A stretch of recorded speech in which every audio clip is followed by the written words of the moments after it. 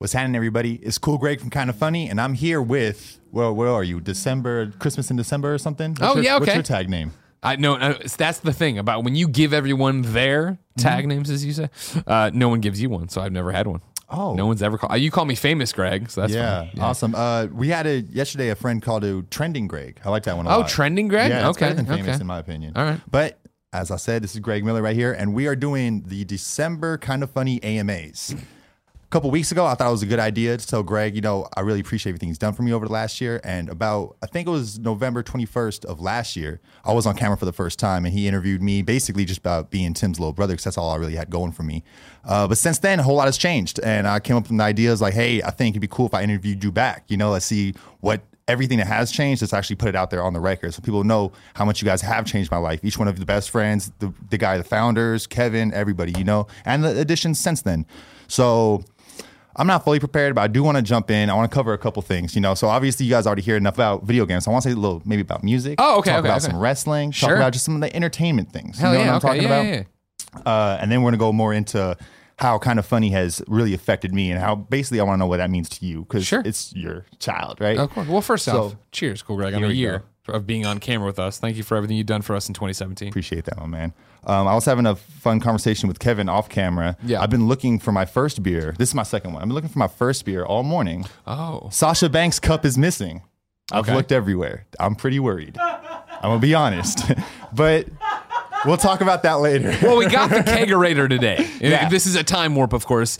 AMAs, we post them over on patreon.com/kindoffunny. You put your questions up. Then we we publish all the questions later on YouTube. So this is going to be a little bit after the fact. But yeah, okay. Kegerator's here. We're all a little bit hammered. Kevin's just over there. Kevin is drunk. Yeah. I'm still fighting for the keg full of Henny and the keg full of apple juice. Yeah. Once we get those. Flip the tops at the same time. That's when you guys really have me locked in. This last year, I don't know. I was feeling it out. But once you guys get the Henny and the apple juice kegs, I ain't going nowhere. But just for, fun conversations, I want to talk like music real quick. Right. Like, who are your favorite musicians of all time? Of all time? Yeah. Weezer. I knew that one. Yeah. In 1994, of course, I saw the Buddy Holly music video, and I was like, boom, these guys get it. Like, that's the kind of music I like. And to this day, I'm not sure if it was just the video or if because at that time, you're discovering what music you like. And growing up at that point, born in 83, so I'm 11 when Weezer drops the Blue Album. I remember my friends were we're coming out of the 80s into the 90s. Friends were pushing Guns N' Roses, which I would listen to, and Def Leppard and all this stuff. But it was that thing where we were chasing what their older brothers liked. Like, I didn't have siblings. So I remember listening to that music and not being into Bon Jovi and not really feeling it, but buying those albums and consuming that content. But it wasn't until really where that early 90s grunge, rock and roll, whatever you want to call it, comes together, where I found bands that I felt I connected with. And so Weezer's definitely on there. I always throw out, Taylor Swift, of course. Yeah. Duh. Who we kidding around, you know what I mean? Yeah. But then there was also Dynamite Hack. They put out... familiar. It's because nobody fucking knows Dynamite Hack. There was a show, I want to say it's Farmville, but that's not it. It was Farm something on USA. Matt Pinfield hosted it. And they had a whole bunch of bands that did all this shit, blah, blah, blah. Dynamite Hack won that. They were a band from Texas. And they put out an album, like the album based off of that I want to say Fastball, but that's not what it was called at all. It had a girl looking really devious on the cover, like a little girl. And it was just an album that, I forget how I ran into them because I didn't watch the show, but I know that album cover to cover. Like, I would just put it on and play it nonstop and listen. Like when you say what's my favorite song of all time, it's Anyway by Dynamite Hack. But really, it's this is back in the day of secret tracks.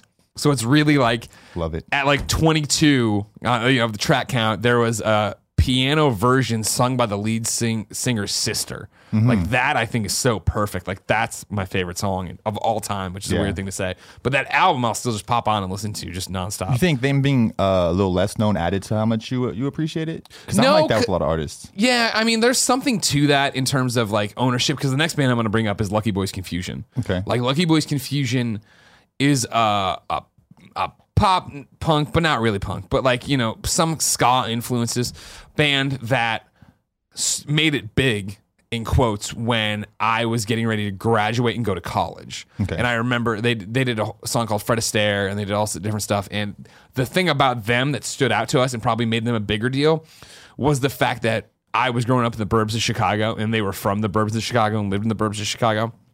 And so, like, we had a local radio station called Q101, and they played Fred Astaire all the time.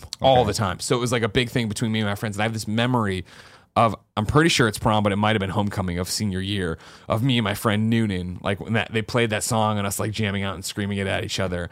And I took that, as you go to, or for me at least, when I graduate high school and go to college and really start to be an adult and be independent and do all this different stuff, you bring the things you love and champion. For me, coming to a new school where I knew nobody, bring the things I love and champion them to a new group of people. Yeah. And so, like, Lucky Boys Confusion, like, rolled through like freshman year to do a concert with 1 million other people. And I remember going to it, and for a long time it was the greatest live event I'd been to, or the greatest show I'd ever been to. August 9th, 1999. Awesome. WWF Raw at the time, Chris Jericho's debut, best live event I've ever been to. But like, in terms of a concert, it was the best concert I've ever been to, because I got pushed to the front row. I got to see Lucky Boys like this close. Like, it was amazing to have this band that had been so much of a piece of home come visit for the first time. And it's weird in the same way of the first time I ever went to VidCon, and I brought a bunch of IGN people. And I was like, hey guys, there's a Portillo's close to here. Let's all go there.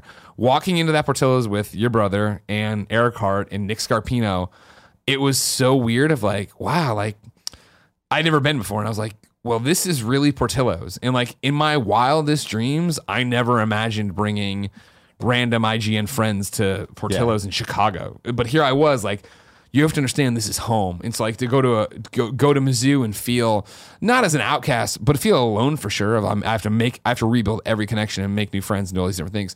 To go there and be like, hey, this is my music, and like, these guys came from the city I came from. Like, that was a big deal to me. And so to this day, like, I still support Lucky Boys to the end. Like, they just did this like 20th anniversary reunion show at the House of Blues, and I would have fucking totally gone, cool, Greg, but it was like, I think we were doing Extra Life in Maryland that weekend. It was like something like that where I couldn't get out of it to go back and do it. Because like, it's not that they've broken up, but they did for a while, but they've kept making music, and now they got a new album. And it's like those, ebbs and flows of bands that have been around forever. Okay. And like, I've never even told you the story, because when would we ever talk about Lucky Boys Confusion? The craziest thing is that there was some GameOverGreggy show for fucking ever ago, where we were talking about something similar, like music you like that nobody else likes. And I was like, oh, well, I love Lucky Boys Confusion, blah, blah, blah. Said it in the moment, talked about the song, forgot all about it. And I was walking Portillo. This is when we were at the spare bedroom. Walking Portillo probably a week and a half later as our content rolls out. And it's like, I'm blurry out. I'm walking Porty up the street, and I got to the Goodwill in the corner. And I looked at the phone, and it was one of the members of the band tweeting me, freaking the fuck out that I mentioned them.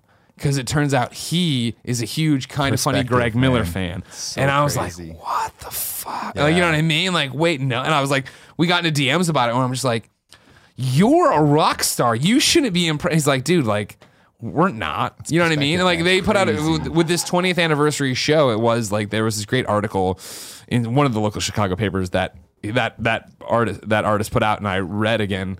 And it was very much detailing, like, they described themselves as like, the next big thing that never was. Like, it was something, I'm paraphrasing now, but like, they signed their deal with Sony, and then like the next day Sony was like, oh, we're done with that label. And so that label closed down, and they never got the shot they deserved, kind of thing. Okay. And so I was like, oh fuck, I never think of you that way. Yeah. I think of you guys having amazing, you know what I mean? I remember in Missouri, a year after that first show where I went and saw him, I went to go to another one, and I was walking around the corner to get dinner, and I ran into the lead singer on the street.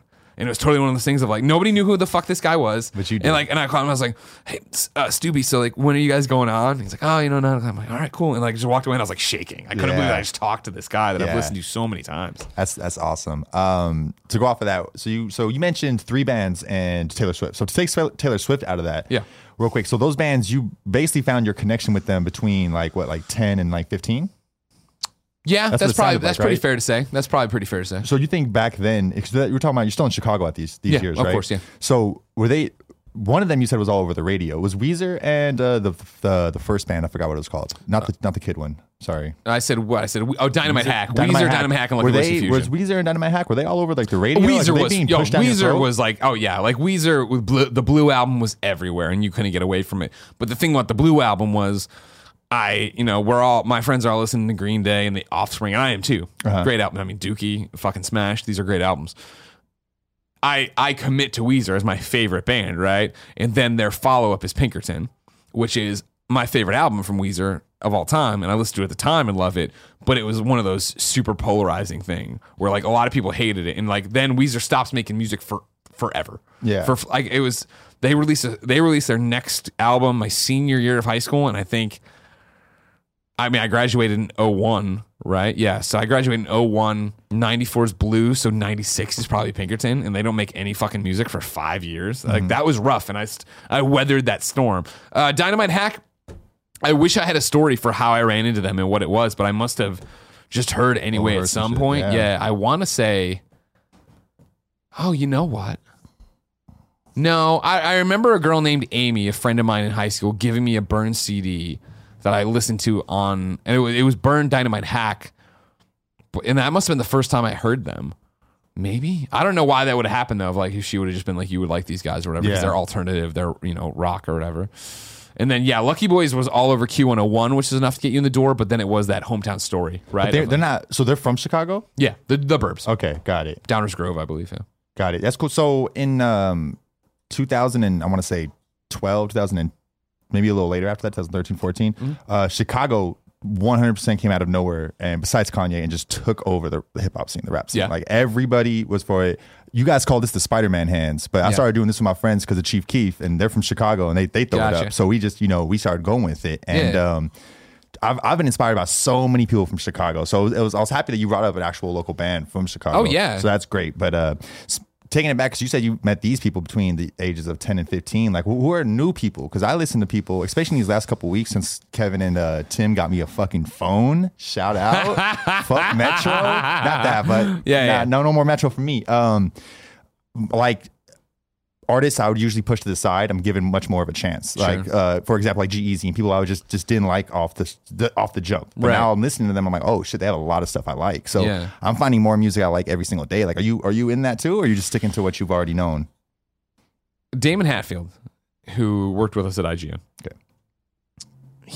I remember he's totally into music, right? He plays music, he makes music, he does live shows, he does that stuff. He DJ'd for a while.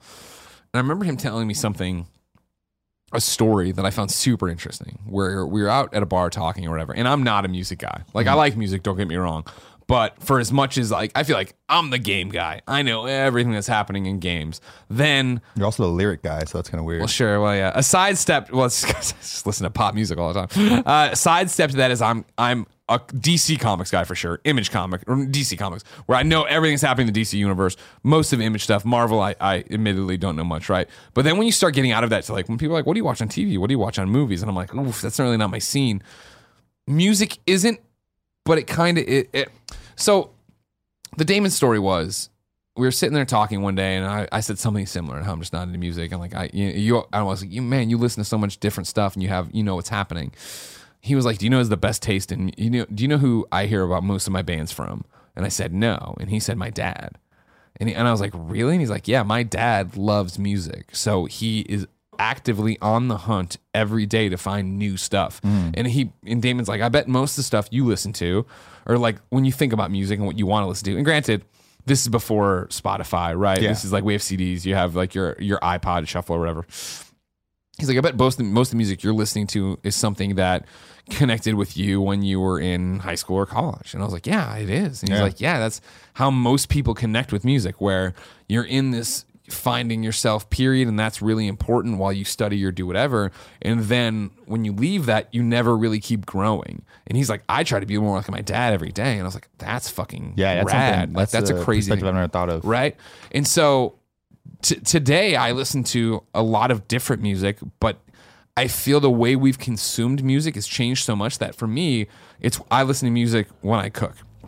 And so what I do is like, hey, Alexa, put on country. And she's like, here's wild country. Here's country hits, right? And if it's somebody that I know from college, of like a Trace Atkins, right? And these are country music stars, Little Big Town. Like, I know their sound and I know who they are, but then new country acts that I think are great, I don't know. Yeah. And like I like your song and I could sing it word for word and I can do this stuff, but like if it was like multiple choice of who sang that, I don't know. And I do the same thing with Jen's big into jazz, so we'll put on jazz playlists, and she likes a bunch of obviously Montreal French stuff that we put on, and like I love that music, but I don't know that artist, and I feel like that's my big problem. Whereas like I have a nice reputation for knowing a lot of lyrics and stuff, and so it's people are always like, oh, you should go and like name that tune or some stupid shit like that. I'm like, well, no, I don't know that information. It's the same way where it's like I think Weezer's album came out in '94. Like I'm just not the date guy. In the same way with video games, where I'm like, when did Uncharted 1 came out? When did Uncharted 2 came out? Yeah, that makes complete sense. With the Grammys come up, so you have no taste, like no care for that at all? Not at all. That makes sense. That makes a lot of sense. It's one of those that just comes and goes for me, and it's not a big deal. I wish Taylor Swift the best. That's about it. Yeah. All right. Well, all right. Even though I don't like her new album, I'll be honest. Yeah. Sorry, I know it. Huh? No, she didn't win. It's not a great album.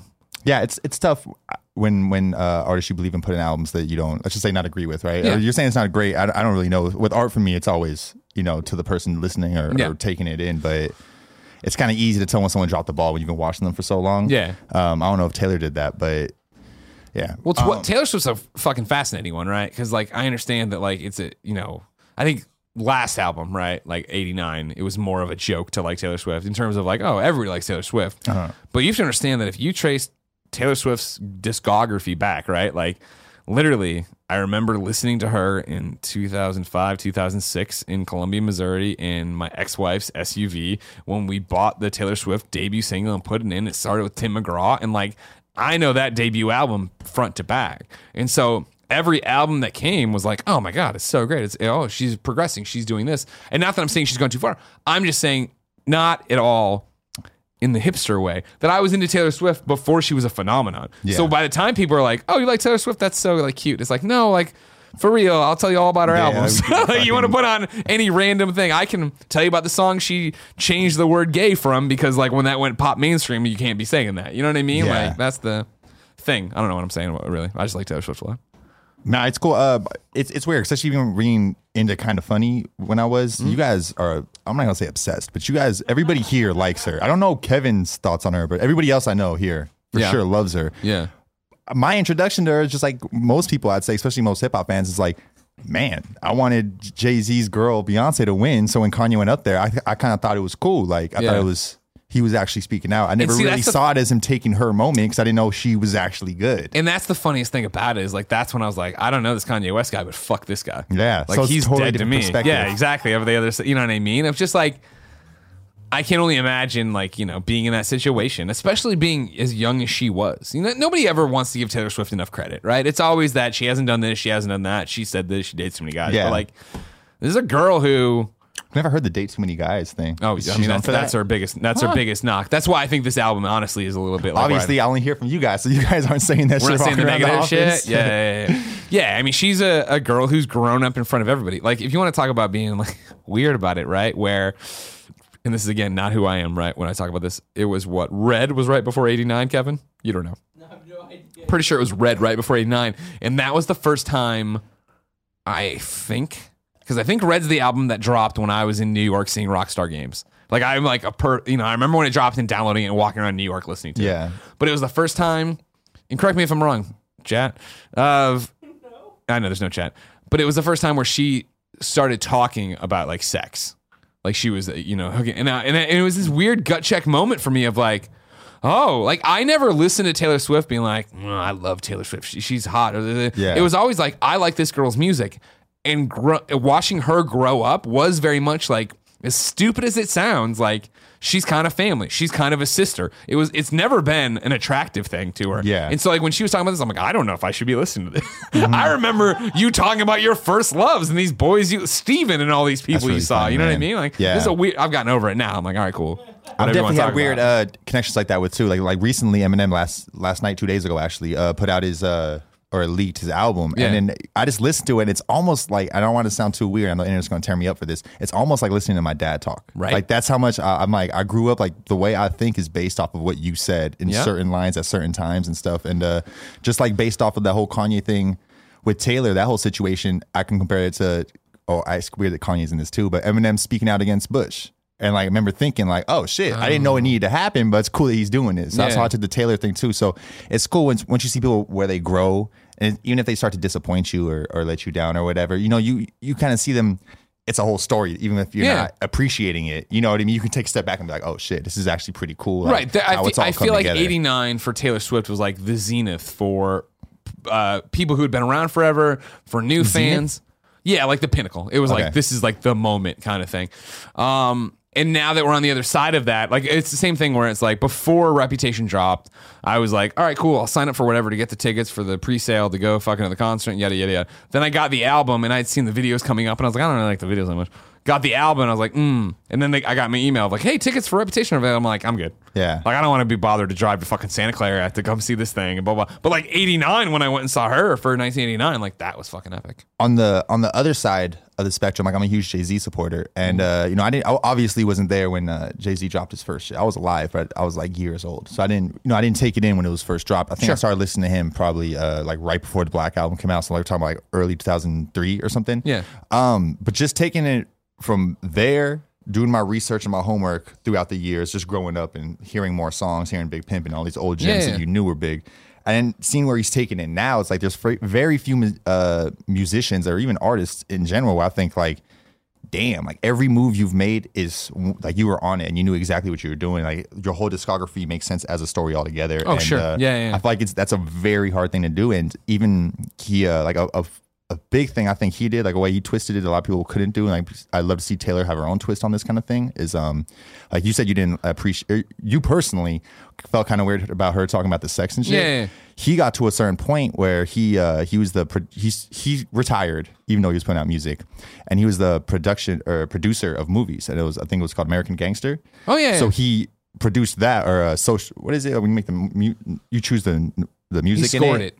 It's like something associate producer or something producer. I forgot what it's called. So he did that for it. So he gets to put out this whole album, American Gangster. Yeah. And he's talking about being an American gangster, being Jay-Z, selling drugs on the street corner. But it's not like Snoop Dogg being 40 years old talking about getting high. He's an actor at this moment. But he's still showing I believe his Snoop Dogg when he says he's 40 years old. Yeah, I totally get that. But it's like you also like, you know, it's just certain things. No disrespect to Snoop Dogg, but when he throws up the gang signs, you're kind of like Snoop Dogg. Yeah. Like you got security everywhere. Like, what are you doing? It's kind of old in the game. But like with Jay-Z, like I feel like it's a lot realer, you know, and it'd be cool to see a lot of other artists do that where I mean, to talk about artists, and especially in the rap world, right? In the careers and lineage and everything, man. I remember being a kid and when fucking Ice-T put out Cop Killer and it was on the news of like, who the fuck does this guy think he is? He's a degenerate. He's these horrible things. He's everything wrong. And now he's like the star of SVU. Yeah. And then he's playing video games and talking about them. And I remember when fucking Snoop Dogg was on trial for murder and like gets off, but does the VMA performance of like, you know, I'm innocent after murder was the case, right? And it was that thing of like my mom, you know, because she's just consuming the news and who the fuck knows. Is like, what a bad influence. And I was like, Snoop Dogg's hanging out with Martha Stewart, making video. You know what I mean? Shit's crazy. Ice Cube's in NWA, right? And now he's in all these family comedies. Yeah. And Barbershop is a good movie series. Time definitely changes a lot. You know, 100%. When you look back on it. Like I know, speaking of like my favorite artists from Chicago, like I'm saying, like, since like 2010 they've been blowing up. 2012.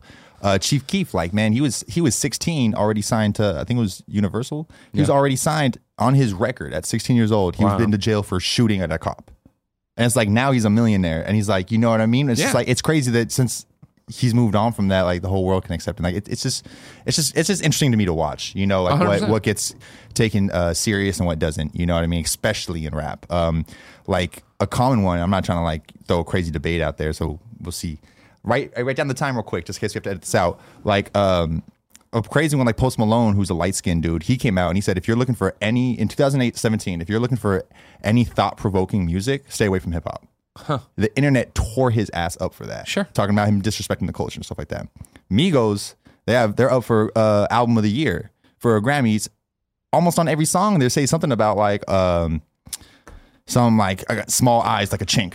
It's like, what? Jesus what are you Christ, talking really? about? But it's just music and nobody's calling them out on it. You know what I'm saying? But it's just that they're just doing that. And I think it's really crazy just how different perspectives can influence of how important things are. You know what I mean? 100%. Yeah. Because we're talking about opinions versus actually insulting a whole race of people. Right. And they just don't care. It's crazy. Well, I mean, and that's the thing where music has always had that. Music is like stand-up comedy, is like a play, is like a movie where it's like, oh, well, they're meant to challenge me. It's art. I'm trying, I'm thinking. Yeah. It's the same thing of like, when I was coming up, and I know you've obviously listened to it, but like when Eminem started taking heat for like, oh, he's anti-gay because he says faggot and he does all these horrible things and da-da-da-da. And then it was when Elton John performed "Stand" with him, "Stand" on whatever the Grammys that year, right? Yeah. And like, hold up, and Elton John's like, he's not anti-gay, he's telling a story, but it's always that thing of, again, to what Damon's point was in a different light. Yeah, music influences, it seems, the most when you are the most malleable to ideas. So there's, you can go back to Two Live Crew, right? Which, is the birth of the parental advisory label, where it's like, people are like, please think of the children. And it's like, well, don't let the children listen to this. But in the same breath, like, I remember when my mom didn't want to let me for Christmas, and she didn't get it, let me get the Spaghetti Incident by Guns N' Roses, which was a terrible fucking album. But Danny Bonaducci used to do fucking music reviews on the local NBC News. And he was like, hey, you know me, I'm Danny Bonaducci. And he's like, I've seen some stuff. This album is like beyond that. And my mom was like, oh no. And it's like, she's not wrong. You know what I mean? Because it is that thing. It's back to the same thing I always talk about of going to Mizzou and being like, dude, that watch is gay. And not meaning, hey, that watch is homosexual. Meaning, hey, that watch, I don't like it. Which I wouldn't ever yell at a random person. And I do like that watch. Movement watches. But it's just the point of like, until you're exposed to it, when you're in the echo chamber of how to talk or treat to people, you don't think, all right, cool, this is what that, me saying A actually affects B. And so like, Eminem, he has, verses about it, right? Of like, I didn't know what I would write would affect you that way. I didn't know I would incite you to do this. Like, that's not what I'm doing. And he still kept doing it for a long time. Probably still does. I haven't heard his most recent music. But like you're saying, he's grown up, right? And there's, as somebody who owned the first three, main releases from Eminem at the time, was listening to in high school, college, and so on. Like, I remember watching. You're good. Just stay there with those three. Okay, good. Thank you. Listening to that music and enjoying it, and like, I'm Ken Kniff from Connecticut. Yeah. No, suck your dick. And all. Like, you're laughing at it, and it's funny. But then there was like, okay, I'm going to watch this interview he's doing with Kurt Loder or whatever. And it was like, they were driving around Detroit where he was still living at the time. And like, somebody was listening to his music and he rolled down his window and he bought him Taco Bell. And it was like, he was a cool guy and he was answering the questions of like, well, no, don't actually be against gay people. Don't actually do this. I'm just if anything, satirizing everything that's happening. But that level of critique, that level of empathy is lost on somebody who's listening. It's back and forth. This is the whole thing, right? Of like, it's where we are in 2017 of what's okay to say and what's not okay to say. And like you're saying, where I'm learning it's a lot about your demographic and your audience. Sure. And those change, and that changes the entertainer for in itself. And that's something I'm having a hard time grasping, but I'm getting it. Even just watching, not within us, I'm talking about even more just within music, seeing how they treat their fans. Right. And all the things. It's like, I just said a racist term that the Migos said. But in the same light, I think Eminem's disrespecting us more by putting out this. So it's like totally different levels and perspectives. But I think they're all interesting. I just want to bring them up. Oh no, that's the thing about it. And what I hope we can do on Kind of Funny is talk about those things and the fact that I don't, I don't think about like, oh, that this offends this group until somebody calls me out on it, right? Like it's recently, right? Well, it's just everything that's happened on Kind of Funny Games Daily, where we'll talk about where able gamers will write in, where Steven will write in, who's up for Trending Gamer of the Year, and be like, our audience is starting to ask those questions of like, wait, why is it okay to say this? Is it okay to do this? Like, why would people? Me and Tim were like, why would anyone want smaller controllers? And Steven writes in, he's like, well, for a lot of us who are handicapped, it's easier for us to hold and do this. I'm like, oh, I never fucking thought of that. That's a great point. I think of my own experience where I remember going into a GameStop with my roommate in college, and they were trying to upsell me, like, if you're trading in so much stuff, if you buy this game, which I was already buying, and you buy this controller, come over, look at these controllers, we'll give you 20% off. Look at these are smaller controllers, and this is like so sleazy, of course, because again, different time period. But the guy was like, he turns to me, he's like, listen, you're going to have a girl over to your dorm. Wouldn't There she we want to go. hold the smaller controller or whatever while she plays this? And my roommate, without missing a beat, just goes, look at this guy. I think he ever has girls over to his room. There we I was go. like, there you go. Yeah, I think that's crazy. I mean, you didn't really go off and saying you're right or wrong with that, but I wouldn't say even just being in that perspective is wrong. So that's what you're interested in, right? And you put sure, on the show no. to say what I want in my controller, and these are my reasons. So it's like the handicap thing. Here's makes the sense, biggest but- thing, Cool Greg. Somebody put this out recently. Kev, I had a beer. It was talking about something somebody offended somebody with in a video game recently. And I forget what it was, but I saw a tweet response to it that was basically the developer immediately was like, that's not what we meant. We're taking this out. We're fixing this thing. Sorry.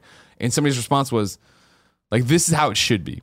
That this developer's not defensive about it. They understand that they've crossed a line. They've apologized and they take it down. Because that's all this ever is. Where people get into trouble is, hey, you've offended me because I come from a different background of you and this is my experience. And when the other person, instead of going, I'm listening to you and I'm understanding you and let's have a conversation about it, digs their heels and he goes, no, you're wrong. You're being a snowflake. You're fucking being too easy to offend. It's all on you. It's like, no. There's a give and a take here. Yeah. And now, granted, lots of this happens on Facebook and Reddit and Twitter. And it's like social media and text on a screen is the worst way to express any fucking opinion and have a real educated debate, a real conversation. First thing I learned here is no context. Exactly. There's never any context. So it is that you put something out and you think it's, I'm doing this because I feel of this way. And somebody on the other side of the screen sees it and goes, no. Or doesn't even say no, they don't know. They go, oh my God, this guy's doing this because he's X. And it's like, well, no, that's not what's happening. But you don't know that. And it's To relate that, can I jump in here? of course. So this is going to sound like a lot of information, but it's all on point. I don't know if you know who Boosie is, Lil Boosie? No. Boosie Badass. All right, so I know it's like a lot of gangster rappers over the years. He's one of the most gangster rappers of all the gangster rappers, right? Okay. He's really talented. They brought up his music videos in court. He was on death row for 4 years, I think, and then he ended up being the charges. There's multiple fans that claim they did the murders to get him out of jail. Like there was a lot of clout, and he's done a lot of impressive things. What I'm saying is he's built a career on talking about killing people, talking about this shit. Where he is now is totally different. He does interviews and he says like, I will never say anything illegal on record. I won't do these things. I'm changing the hood. I'm bringing turkeys out every Thanksgiving. All these things. You know, he fucks up every now and then talking about his 14-year-old son had a birthday. He's like, should I get him a hooker? Tweet that out. So little things like that he fucks up, but he has his own. You know, he brings it back by, hey, where I am, highest population of AIDS anywhere. So if I'm trying to help my son out, don't tell me anything. So it's like, it's all perspective. I'm not saying he's right or wrong. I don't care. It's up to you. But he has his point of view. And to go into this conversation, it's like, I think he put out an album called Bupac, and that's a reference on Tupac. Okay. And I think it deserves that album. That's how good I think he is. So should I not support him because he was up for death row? And I don't know if he committed that murder. He sounds like he committed the murder. Yeah. Bragged about committing the murder. But you know what I'm saying? But then the people we've as a society have decided to handle that. They said he didn't commit Said the he murder. didn't do it. Right. Or let him off regardless of what they said. I guess we should say that. Say he didn't do it. So that's where I, as a fan, and especially as a fan who has a fan base almost. Sure, You you know have what a I'm community saying? you A speak to community, that there we respects go. you and looks up to you. Thank you. Yeah, so that's when it gets complicated for me. Dude, here's the thing about it. There's a lot to pull out of what you're talking about. Is that on paper, of course, it says you are innocent until proven guilty. Yeah. That is not the way it works, and we all know that, right? Where it is the fact of, you can talk about. The greatest thing as an example for me is the O.J. Simpson stuff. Of that was a trial, and you're probably way too young to remember it in the moment, right? Do you remember it actually? I just know the story of OJ from Jay-Z's new single. Okay, I don't know that one, but Levels. okay. But it was this thing that it played out in front of all of us very publicly. And I'm Miss Wick's my teacher, so I'm in seventh grade, maybe sixth grade, but seventh grade, I think. It plays out on TV every day and I forget. Kevin, do you remember? It was like year and a half. It went on. And people giving updates, this, that, and the other. There's an amazing FX series about it's My mom was watching that. I'd walk in every day or two and be shocked. Like, I never heard that. ESPN 30 for 30 did like a multi-part thing on it that's awesome. That's like all documentary. And then FX did the People versus O.J. Simpson with Cuba Gooding Jr. Yeah. Which is amazing. And it's very much like, a jury of of OJ's peers found him innocent, right? And literally everybody else is like, he fucking did it. And now, granted, I'm talking about now, 2017. At the time, it was a huge source of racial tension between America, where it was like, I'm going to, of course, a suburb of Chicago Catholic school. It was a big deal when our first Asian student showed up, right? Like, we're all white people from affluent households. My parents were the only Democrats in Glen Ellen, right? And so, like, we were all like shocked that they let this guy off or whatever, whereas like the black community in LA and stuff saw it as a victory and stuff, because of course they've been fucked over a million times. Yeah. I feel like we're now more to a point where everybody's kind of like, no, we fucking did it. But again, even right now, like, he fucking did it, right? Yeah. Well, the jury didn't see it that way. So, innocent until proven guilty. He was not proven guilty. Nobody thinks he's innocent. And then when he fucking went 135 days, the trial was televised for. But that's not including weekends, right? So it did go on a year and a half. He got 135 days. No. Yeah, exactly. But That's a lot of fucking effort into one person. And that's the thing of like, it's all fucked up. And how do you deal with how do you deal with that? Like you're talking about it. Like this dude didn't go to jail. You know what I mean? And like that's the thing of like growing up where, you know, Snoop Dogg beat those charges. But what's another thing was like, who didn't go to jail? We're talking about Boosie? Yeah, the guy 4 years in death row. So he was in jail for 4 years. Oh, I thought you. That's what I'm saying. But then he beat the case afterwards. Oh, so okay. It's like, is he a victim was DNA now? stuff or? I have no idea. I'm not really up to date on the case play by play, but I know they said he was innocent. He didn't get out for like another 2 years. Yeah. But what I'm saying is just that makes him the victim, right? Yeah. Don't people? So then I don't understand. My point is that where society is at? Like, is he the victim? Is that without knowing anything about it? It's tough to say. You know what I'm saying? If it's like literally DNA evidence exonerated him or something, then yeah, he totally got fucked. The Innocence Project should have been behind him and got him out. But I don't know anything about it. So it'd have to be as but no, just open talking. It would have to be as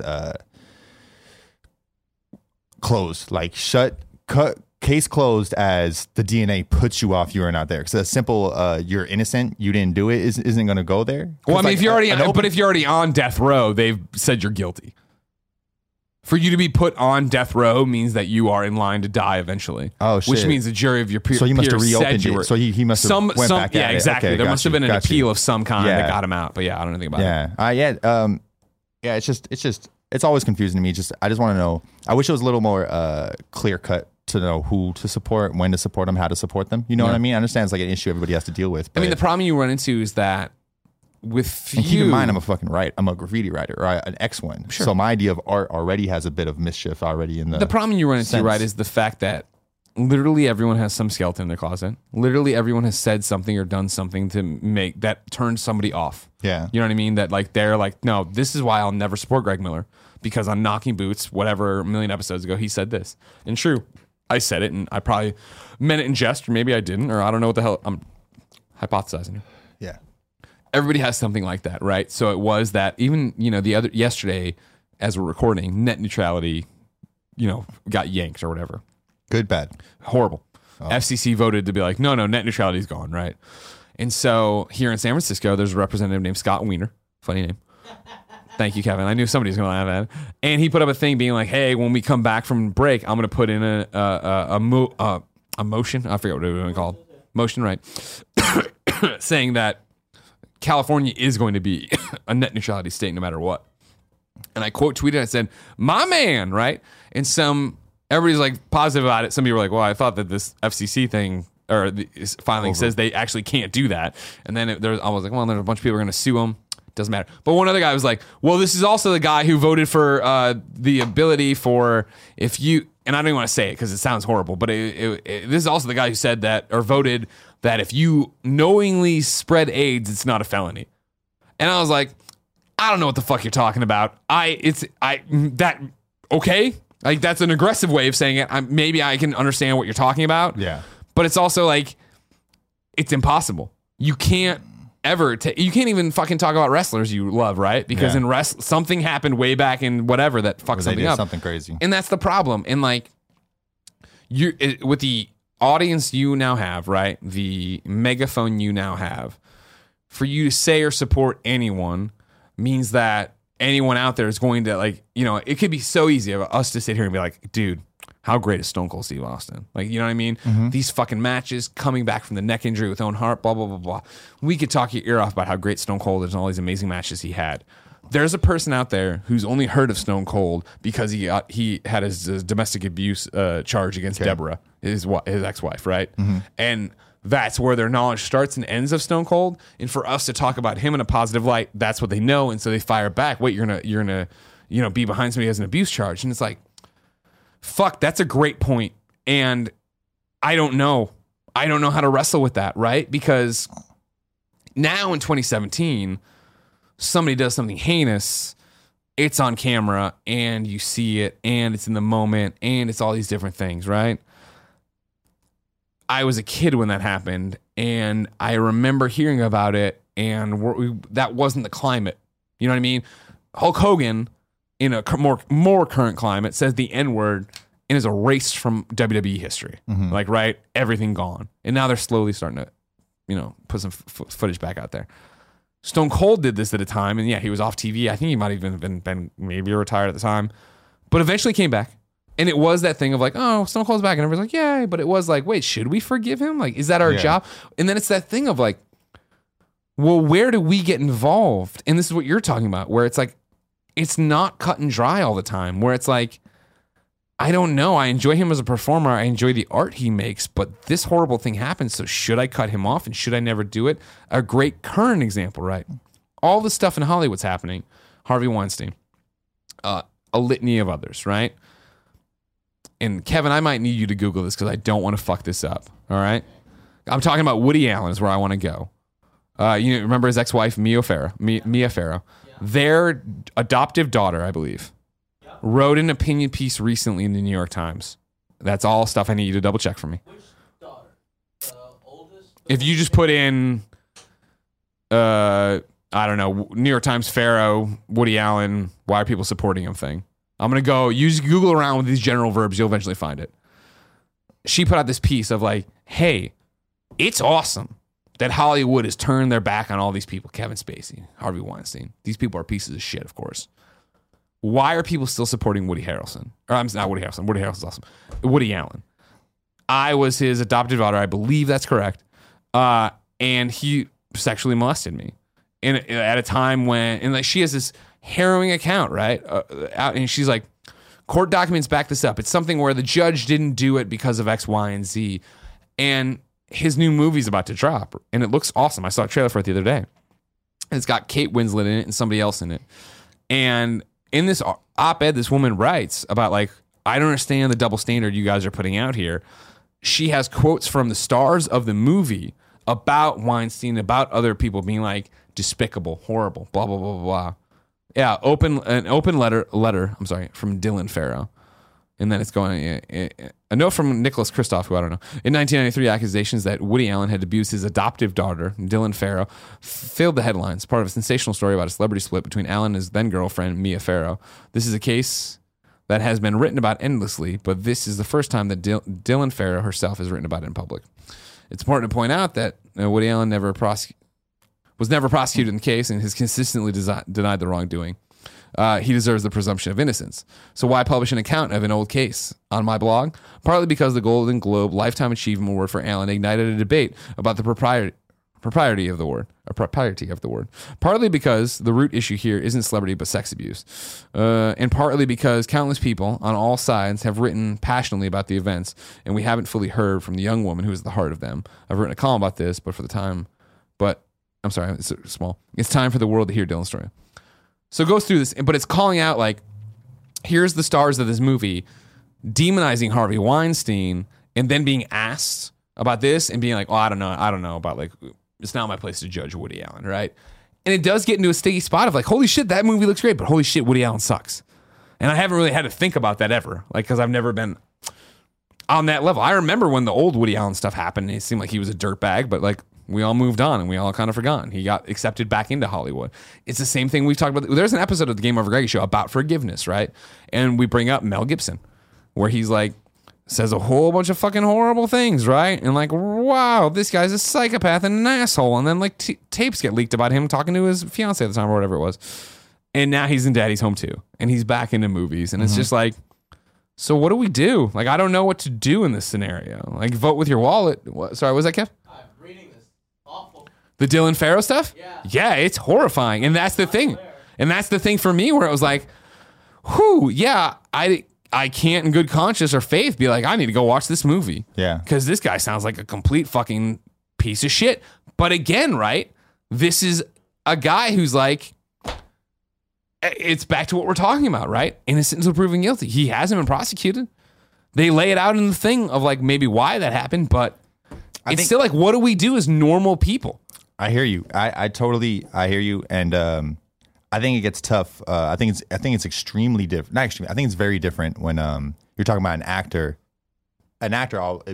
Going into this saying, I have no idea. Can't name one Woody Allen movie or anything. Sure. You guys could probably remind me, but I don't know who we're talking about. So I don't. You know what I mean? I don't know anything about him. You know, compared to hip hop artists. Sure. You know what I mean? I think molesting adoptive children, molesting any of that story has nothing to do with the art.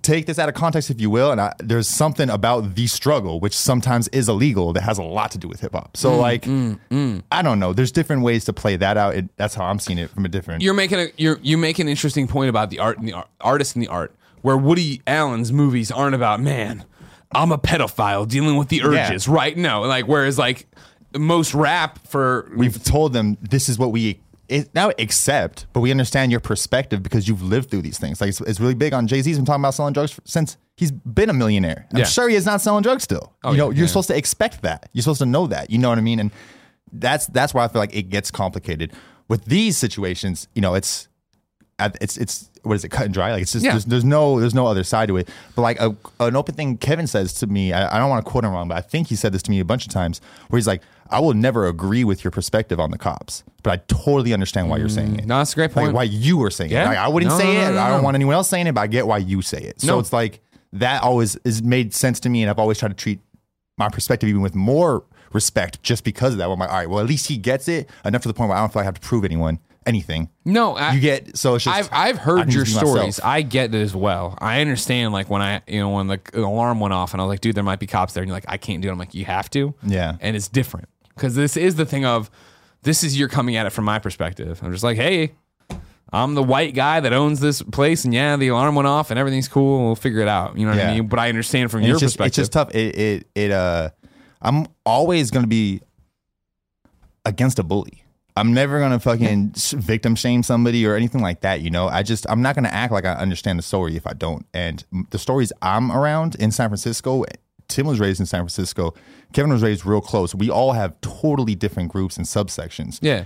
What the San Francisco I grew up in, dude, cops treated us horribly. Yeah. Horribly. Like, it's like, nah, fuck that. Like, I'm not giving any passes. And if I get a little more famous, I'm going to bring light to it. You know what I mean? Yeah. And it's just like, I don't like anything about that. Now that Ed Lee had passed away, you know, rest in peace. But like I didn't like anything about none of that was going on. Okay. So it's just, I don't know. It's tough for me to think. I kind of lost my train of thought on that. No, I'm gonna be honest with you. I mean that's what we're talking about. It's like how complicated all this is. Yeah. And the fact that what we are lucky enough and privileged enough to get hung up on at Kind of Funny, right? Is like, man, we didn't like Star Wars, and then getting in an argument with the audience, not an argument, but have the audience come back and forth with us about like if Star Wars is good or not, right? You can take that example and apply it to this of like cops. I think they're good, and you've had so many bad experiences where you don't trust them and you don't believe in them. And then with that being said, since I'm on camera now, before it wasn't the same, I'm an open ex-vandal. So it's like I'm not they weren't harassing Tim. Tim wasn't breaking the law. Yeah. I wasn't breaking the law every day, but when I wasn't breaking the law certain times, they fucked up. Right. So it's like, I remember those times. When they caught me, they caught me. Yeah. I go to court, I don't lie. You know what I'm saying? So it's like, I handle it, but it's all about this is the same thing of perspective. And being in San Francisco, it's not even about hip hop. I'm trying to act like I know hip hop. I don't know anything about anything. I do listen to hip hop. I do watch wrestling, so I can speak on those things. Yeah. And being in San Francisco with people I was raised with, I have friends that have made mistakes at home with their baby mothers, went to jail, and have grown relationships since then. Yeah. Do I have any perspective on that? No. I don't know nothing about that. You know what I mean? But do I know they've grown since then? Yes. Do I think any of them should have been in jail? No. Is that my decision to make? No, I'm not going to make that decision. It's up to the court and all that. And I understand these things. But from my perspective, I never assaulted a child. I got child assault on my record. I don't get that. I mean, I told you about it where he tried to rob me in our last interview. Oh, yeah. Sorry. It's been a long time. I'm sorry. I'll child assault you right now, boy. I'm sorry, man. I wasn't, but I'm saying, like, I'm not adding parts of the story. One cool, great story has been the same story the whole time. Where it's like, I did fight someone who was underage, but I was the victim. You were getting attacked. I just happened to win. So it's just, how could you tell me some of these artists that I look up to and I understand their struggle and their struggle is their art. And I feel like that is so much more important than some of these sub conversations of he's in jail, he's doing this, he's doing that. It's like, what about all them turkeys he gave out? What about all these anti-rape seminars he did? Like, I'm not saying that balances it out. No. It's like community service. No. So it's like little bitch work on top of the bad thing you did. But that's important.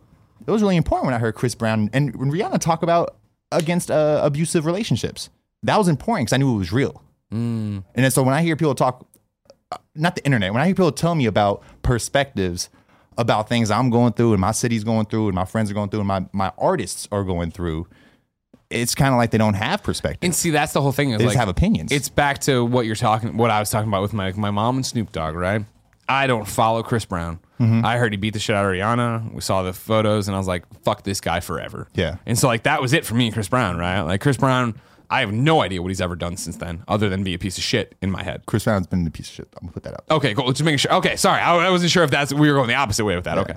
No, but yeah. I'm just saying, we can say he's a piece of shit, right? Yeah. But that's not fact. What I'm saying is he's done a lot of good since then, and it's not up. It could be up to you. It could be up to me, or it doesn't have to be. All I'm saying is, I feel like we should feel free to have opinions. We have the conversation open. You know what I mean? And to see all sides of it, because the more in depth I get into the internet and the more in depth I get into just being around people, and I don't want to disrespect my friends, but you guys are on a totally different level. Even the people I'm talking about, Barrett, and just the people you guys introduced me to. You guys he's younger than me. Oh, Barrett he's Courtney? on his shit. Yeah. Oh, he's a big piece of shit. Yeah. Yeah, no, a big piece of shit. But that's what I'm saying. They're on their shit. You know what I mean? And it's a totally different level of understanding life even than I'm used to. You know, so I'm trying to jump in, even though I'm only been in this community for like less than a year, you know? So I'm trying to figure out how to play with everybody. And I just want to still entertain and do the best I can, you know? But it's just tough when you feel like you're getting, it's like, yeah, we support you up until you do something we don't understand. Up until you do something we don't agree with. And it's like, is that support? I understand you putting me on game. Like Kevin barely ever tells me no. He's just like, you know, he'll talk hella shit and like talk me out of it, you know? So it's things like that is where the thing it gets tough for me. I'm not complaining because I love the job and I love music and I love the community. Well, it's tough for you. I just want to have conversations. Because what it comes down to is that it's what we're lucky enough to have with the community is we call you guys best friends because you are and you know everything about us, right? And so when we say something they don't agree with and they respond back, whether it be angry, metered, benign, it's them wanting to have that conversation with us. Yeah. And so like where it gets tricky is I used to do in my early days, right? Of like somebody would say something and be like, wow, I can't believe you fucking feel that way. And I'd be like, well, fuck you, period. And mute them, forget. And it was like, that was wrong, right? That wasn't like what there's so many days, right? And I've talked about this publicly before, where it's been a long day at work. I've been nonstop. I open up the phone, I get on the Twitter, and someone is making a joke about Batman versus Superman or something I said on the show breakout that went up today. And it's negative energy that I'm perceiving as super negative. What it really is them just saying what Nick or Kevin or whoever in the room has said to me and being like, yeah, you're right, you are dumb for that. And it's different for me to be, for Kevin to make a mistake and us all to be like, oh, Kevin, blah, blah, blah. And then Kevin to go home and have 47 notifications saying, Kevin, blah, blah, blah. And it would be easy for Kevin to go block, block, block, block, block. But that's not what they're adopting the message of best friends and they're hanging out with us, right? And so that's the whole thing of people consume the content, see us in one environment, never understanding where the other environment is that we're in. And so that's why it is hard to wake up in the morning, blurry eye, open the phone. Hey, this is fucked up. Well, you guys are dumb for fucking this up. And it's like, oh, well, I didn't know. Fuck. Yeah, you're right. We are. You know what I mean? Like there's so many differing points of this. All right. So we're back from our little pee break. He needed to go. I need to go. I got a couple refills on my beer. Make sure Sasha's facing the camera. Cameron loves Sasha. What are you gonna do when she comes and hangs out with you here? One day she's gonna come to Kind of Funny and be around all day. You know, wear a suit. It's weird. It's tough when we talk about Sasha because I've made way too much progress than I'm like comfortable with. Yeah. You know her husband. I feel like her husband treats me in a way he shouldn't. Like he actually likes some of my tweets and he responds every now and then. And that's fucking unbelievable. You know, I got nothing respect for them. I feel like I might come off weird if you don't understand me. I know Tim and Kevin, they understand my passion is like, I love Swerve. I love Jay-Z. I love Sasha Banks. I just respect them. And it's it's nothing weird, you know, but I can see it coming off super weird. I don't know if it does though. I mean, like I mentioned her backstage that one time. I Yeah. mentioned you to her that one time. She was fine with it. She understood who you were. She was excited. Granted. She's like, why didn't he tell me that he knew Xavier? Right. Actually, right now, I'm not even speaking so much of from her perspective or his. I just think I might come off weird to just generally. Oh, sure. You know what I mean? No, for sure. Like, No, okay. I don't think they think I'm an actual creeper. Gotcha, I don't think gotcha, he'd be gotcha, talking to me. Like he understands. Like, you know, we're passionate and I that's cool. I honestly don't know what I'm going to do when we first meet and hang out and stuff. Yeah. It's tough because I know I'm going to be full of a room of people that love me. They're just staring at me. So it's It will not be going to very be much it's like, how's not- Cool Greg reacting? Yeah, it's not going to be anything that's just like, oh, she's at Safeway. I ran into her. You know what I mean? Because Right, I'm yeah. planning on doing that with Beyonce. Oh, okay. I'm planning on When running you into her find at out a she's Target at or something. Beyonce, okay. She goes on so much concerts and she's always shopping. I just feel like if I just plan it out right, go to a couple Targets or in the area, Yeah. within a year I'll find her. Okay. But I just need to, blow up until then. But yeah, as far as Sasha goes, I'm extremely excited to meet her and her husband, but I'm not ready for it. Okay. You know what I mean? I wanna definitely be on my shit. I've hung around enough people that I respect. Luckily, not to sound cool, it's been a blessing. Yeah. But I found out around enough people that I respect that I know, we're not talking about them when we meet. We're not talking about me. We're talking. We're chopping it up. You know what I mean? Me and you, we've known for each other. I didn't know how famous you were when I first met you. But every time we talked about fucking bullshit. Like we never talked about IGN. We talked about maybe Hulk Hogan or something. Yeah, but not the bad stuff. You know what I mean? It's like it's just you got to go into it with that. You know what I mean? And that's my main thing is like just making sure I come off authentic and it's just like it's real. It's like I don't know what time you were born. I'm not obsessed. I'm not your number one fan. I might be one of your top supporters, sure, but definitely you and Weezer. Like I don't got the dates in my head, right? Exactly. So I want to make sure it plays out correctly because I'm definitely really excited for it. Okay. And I couldn't have done none of that shit without Kind of Funny and the Best Friends. Bro. Yeah, dude. At Kind of Funny Live 3, when I brought that up, I was like, dude, I wouldn't be here without you guys. I've seen it so many times on like it's like my pinned tweet. Yeah. So I've seen myself repeat. I was like, you guys honestly don't know. I wouldn't be here without you or something like that. I said twice. And I hated that at first. And then after like, now it's been like almost a year or no, I guess it's been like 6 months. Like now it's like, oh shit, there was nothing. I should have repeated it because there was nothing else to say. Like this is really our moment. This is us coming together, and I wouldn't be here without y'all. So like that's so fucking cool. You know what I mean? Because all those best friends are still there, but my whole squad that was in the corner, not all of them are still there. Yeah. You know what I mean? So it's like I appreciate that shit, and I'm going through I'm changing a lot in these last couple weeks, and especially now. Going forward, 2018 is gonna be different. By 2019, it's gonna be a whole different Cool Greg, bro. Yeah, like it's gonna be different. I'm dead serious. Like, and Kevin and Tim are the only ones that have perspective in the sense of they actually know how much I've changed, even though it seems like little things. Paying for Muni, I pay for Muni now. That sounds stupid. That You're sounds an stupid, adult. but you know what I mean. Like, No. yeah, like when was it? Damn, I don't know. Maybe like 6. I want to say maybe might have been last Halloween. He was trying to convince me like. You're stupid. Pay for Muni, even if you don't get caught. And I'm like, nah, you're dumb. I'm getting away with it. What are you talking about? Like now, it's you know what I mean. It's all about cause and reaction. You know what I mean. You put good out there, good's gonna come back, man. I would say probably right behind The Rock introducing me, or maybe even the video I have from backstage of The Rock introducing me. Your clip is the clip I've watched the most from Kind of Funny. That's lit because it's so genuine, awesome. Because my concern in quotes of bringing you on board was I was afraid you would struggle with the fact that you were now working a 9-to-5 job, for lack of a better term, even though we're drinking beer and we have a keg right now, we're a bunch of assholes. Woo!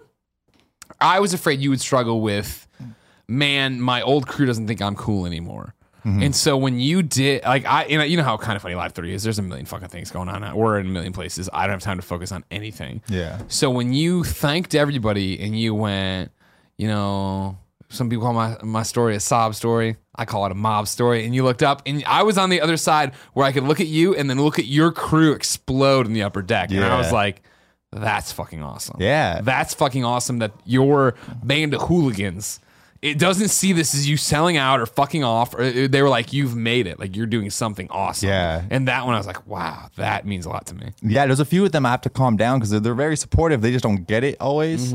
Where they don't understand how wide our community is. So they'll see some comments on my pictures about like, hey, dude, you killed it, or you're doing great or whatever. And they'll like mock them. Not them, but they'll say it too, like right back at me, like, hey, dude, I fucking love you. And I'm just like, dude, like, this isn't even the place for that. But literally besides that, they're all about it, man. That's awesome. They're all about it, yeah. Yeah, I recently, on one of my things, I forget what it was I put up, but something celebratory of something. One of my friends from college popped up, and it was basically like, go kill yourself. And then all these kids jumped on. I'm like, don't talk that way to Greg. And I'm like, no. He's It's doing my it. man's He's like, doing it in the fun way. Don't worry. No. He's not doing it in the asshole way. Thank you. It's that's okay. super funny, man. Yeah, I could understand that, especially knowing so much people, as much people as you know. Like obviously Greg Miller with 1 million followers. You know what I mean? Like you have a huge fan base, but you also know a lot of these people personally, and that's fucking that's intense. You know what I mean? I've worked for some local celebrities in the past, like right before us and everything, and like they can't name their fans like that. Sure. You know? Well, that's what we're different. That's why we're different, why we're special. Community, And that is the whole thing of like what sets us apart from it, and the fact that celebrity is like obviously such a weird term because we're not. I'm not fucking Bill Murray. Trending. There you know you what I mean? go. But like that is the thing of like there is a difference in the fact that I can talk to you about Amy, or I can talk to you about Was Bill Zyger. Murray the guy that you brought up? It might have been in our last interview where you're like, I was surprised to find out I had more followers than him. Where you're No, like, holy shit! Oh, was it Bill Murray's more? not even on Twitter. He's too weird for that. Oh, okay. It was somebody. I remember talking. I mean, it happens all the time. He's like, that's when I realized, like, what the fuck? It's kind Yeah. of like we were talking about earlier with not Death Angel, but the other band, saying that like they responded to Lucky you. Boys Confusion. Yeah. No, It that sucks. I remember Death Angel forever, bro. fucking Death Angel, Kevin's favorite band. No, it's always a weird one. Yeah. But you've been awesome. You know what I mean? Like it meant a lot that we hired you before Kind of Funny Live, but waited to surprise you or way to surprise the kids with that announcement. Even though Nick did his best to fuck it up every chance he had. Every chance. Every chance he had. What was it? Hey, take this to your desk. I left this on Cool Greg's desk the other day. I'm like, what? But like I remember, I'll never forget. Like because like I love Kevin. But Kevin doesn't count, right? Like Kevin was always a foregone conclusion that he was going to work here, so I don't count him as the first hire, right? Like, that's why I don't give you this year in the new class bullshit. But like, you were our first hire, really, and when you walked around that day to everyone's desk and shook our hand and said, "I won't let you down," I was like, "Oh, right, like fuck, like that's weird. Like this is somebody's life. Like this is like we're changing somebody's life. He did something, bro. Right? Yeah, that's weird. And That's so funny. And then man. it all happened. Like I was the other day. Ashley Birch and Deck 9 and Square Enix were through here, and the Square guy who came through is one of our biggest supporters. He's the guy who sent us to Kind of Funny, or I'm sorry, to PAX Prime, PAX East, all this stuff. Cool. But he hadn't been here since the studio. He's only been to the spare bedroom. And so when I was walking through and I was explaining the space, for somebody who's never been here, it's a different way to explain it of like, cool, keep in mind, and when we got to the back room, I was like, keep in mind, it used to be all of us up front, and then this room was just storage of emptiness. Nothing happened in here. And then literally it was one day, we got Cool Greg, and then Andy and Joey came right away. And I was like, fuck, where do we put them? What's happening? Oh, I guess they're in fucking Kevin's room. It was like, it was this insane thing of where I talk about all the time of walking into the office one day. I call it the house. Walking into the office, and it was you, Joey, and Kevin having this conversation up front about TV or whatever the fuck it was. I don't know. And I just walked through and walked to the back room and shut the door behind me and turned to him and Nick, and I'm like, they have their own lives. Like it's like so Kind of weird. Funny has a culture all of a sudden, because forever it was like, all right, guys. if it's not me, Colin, Tim, Nick, Kevin, but Kevin wasn't even on camera for most, I mean, like, Yeah. if it's not us, this doesn't happen. And so the fact of like, you guys are running off making vlogs and doing all this different shit and like putting up a Christmas tree and blah, blah, and it's like, it's mind boggling when I have that time, the rare time to stop and look back and be like, man, I look back, we've built something, right? Like this means so much to me. The fact that there's this artwork that in this photo that is, you can look at it and be like, that is Kind of Funny. The one before this, I was there was one of the changes where I'm not sure if it must be GOG, where our drawing, what drawing is it? It's like another cartoon drawing. I think it was in this corner where all of us were in it. And I went up to, and it was one of those changes since Andy's been here. So I think this is the third time we've changed this thing. Yeah. So I guess the second one, I was like, Kevin, I'm on the set. Yeah. Like, I'm literally on the set. I don't even have to be on camera. I'm on camera. Like, that's fucking crazy. I've only been here for a couple months. Like, and I'm on the set. Right. That was a moment for me. And I remember thinking that. And now I'm here. This wasn't a moment for me. This is cool as fuck. Don't get me wrong. Oh, yeah. But I was like, I've already been on the set. Right. You know what I mean? Right, I could walk over here and put my fucking autograph right there. Like, I can add to the set. But it's just that moment. It was. I'm gonna remember that one for sure. Like that was crazy to me because it was basically. Maybe you guys didn't see like this, but I feel like you guys putting trust in me. You know what I mean? Like it's like you're doing your job right here. Yeah, that cartoon one there. Show it to the kids. There, I was like, Joey, oh, Kevin, we have a kegerator. It's so good. Am I in front of it? Oh, no, I'm trying to figure out. No, he's trying to figure out these. There's a lot of beer going through all of us right now. And it's like So good. It's making me stronger. But no, it's I don't know. Like, Kind of Funny is a weird fucking beast. You know what I mean? And we've known that from the get go. But is to how proud I was this year in 2017 to bring in Danny, Andrea, and Gary Whitta to do this show with us, right? And bring them in and be like, cool, we're going to pay you, so you're part of Kind of Funny, but you have your own thing, and blah, blah. Obviously, your own thing is more important. The pride I felt when Andrea got announced as the host of the Nintendo World Championships, and she was credited as Kind of Funny Games Daily and What's Good, of course. Yeah. You know what I mean? And it is that thing. I'm like, fuck, that's awesome that people see us in that way. And like, you run into people and like, I just came off of PSX and Game Awards and seeing these people that I see you twice a year and be like, holy shit, you guys are killing it and this is awesome and this is amazing. I listen to the show and I do that thing and it's like, wow, you don't expect the stuff we make. Because I expect, I picture it being out there as a utility for Trevor Starkey, at his job or whatever, or, Alex O'Neill or whoever's watching on YouTube. And then the post I love the most over on the subreddit where it's somebody show where you listen, where you watch the guys or whatever. And it's people driving tractors and they're just listening to us on MP3 while they do their job, right? In Australia. That, yeah. Oh my God. And so like I think of it that way now, where I think of how community focused we are and how the best friends drive everything, that I never think of Neil Druckmann in between meetings or whatever, whenever the fuck he's listening to any of this shit, listening to this, or Shuhei talking to me backstage about, oh, I like this Kind of Funny Games. You were wrong about this. I'm like, thanks, Shu. But you know what I mean? Like, it's weird the world we have and the fact that, when you at backstage at the PSX at the Uncharted panel that Andy met Neil for the first time and he's like, oh, man, he's like, oh, I know your voice. I've heard you on Kind of Funny Games Daily. And it's like, Andy's dream was to work. To be an intern. Kevin's leaning way back off his mic. Neil's the guy that's like the best animator or whatever he was talking about? No? Oh, never mind. Sorry. His dream was to what? Talking to your microphone, Kevin. You're ruining this interview. Sorry. Eat your meat. Hold on. I'm sorry.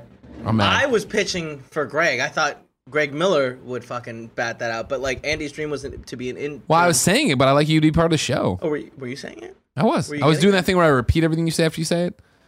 No, I know. I thought you were going to take over. I was just trying to pitch. Well, I don't know the story. Oh, sorry. Andy's dream was to be an intern at Naughty Dog. Oh. Like he told me, dude, like it's the biggest deal that this guy came up to me and was like, "Hey, I'm like run Naughty Dog as boss." And it's well, like, I mean, technically Evan does, but I'm not. Yeah, splitting but hairs. whatever. But, I just want to remind everybody that Evan's up here, Neil's down here. To put Scott Lowe somewhere in here. Not sure where Scott Lowe is. I don't want to give Kind of Funny too much credit, but I think it's different when every fucking hip hop artist thanks their fans. Can't do it without their fans. Yeah. I listen to hip hop. They do not respect their fans. That's not what's going on. I don't know musicians you listen to. I'm sure they're thanking their fans. I don't think they respect their fans the way they say they do. I'd cold-heartedly would say, or I would honestly say, wholeheartedly. There we go. Wholeheartedly is not. I would wholeheartedly say, like, I feel like all of us really do that when we say how much like we actually they've changed our lives. Like it's like Andy's story. You know what I mean?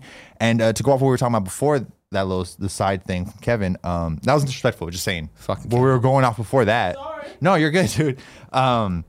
Like just my jump into Kind of Funny was almost like picture perfect because it was my best friend telling me I can do it. My brother saying like, hey, dude, if you fail, it doesn't fucking matter. Like, I got you. Like, we're good. I got you. We're fucking just. I didn't realize that was the pep talk he gave you. I got you. He's like, just, you know what I mean? Just fucking do it. Like, I think you can do it. Swing the bat. Fucking do it, you know? And just go with it. Like I said, I didn't know how famous you were when I met you, so we met very gracefully. Colin was just chill the whole time. Yeah. No problem. Nick was on cocaine. Nick, you know, not really on cocaine, but you know what I'm saying? That characteristic. No, just let that hang. Yeah, That's on what he cocaine was. Nick. There you go. But so he was always just that guy, you know? Yeah. And those are all great. But then when you're talking about this new era, I'm very sensitive. Like, I'm a lot more sensitive than people think. I throw on my hood and keep my hat on because I don't want people looking at me and talking to me and shit because I get uncomfortable, you know? So it's like, it takes a lot for me. It doesn't take a lot for me to get uncomfortable. And the fact that I met Joey, in my mind, I don't know the exact date or date. I met her at the Christmas party, the holiday party last year. You know what I mean? I wasn't an official member at all by any means. But you'd helped out enough that helped out a couple here and there. You guys invited me, and I fucking loved it. You know, but it was a small group. You know, and I remember they were all taking a picture, all the girls, and I stuck my picture in, and my picture got put up on everyone's page because it was like me taking with all the kind of honeys. You know, so it was like those moments was like I met her in a way that like.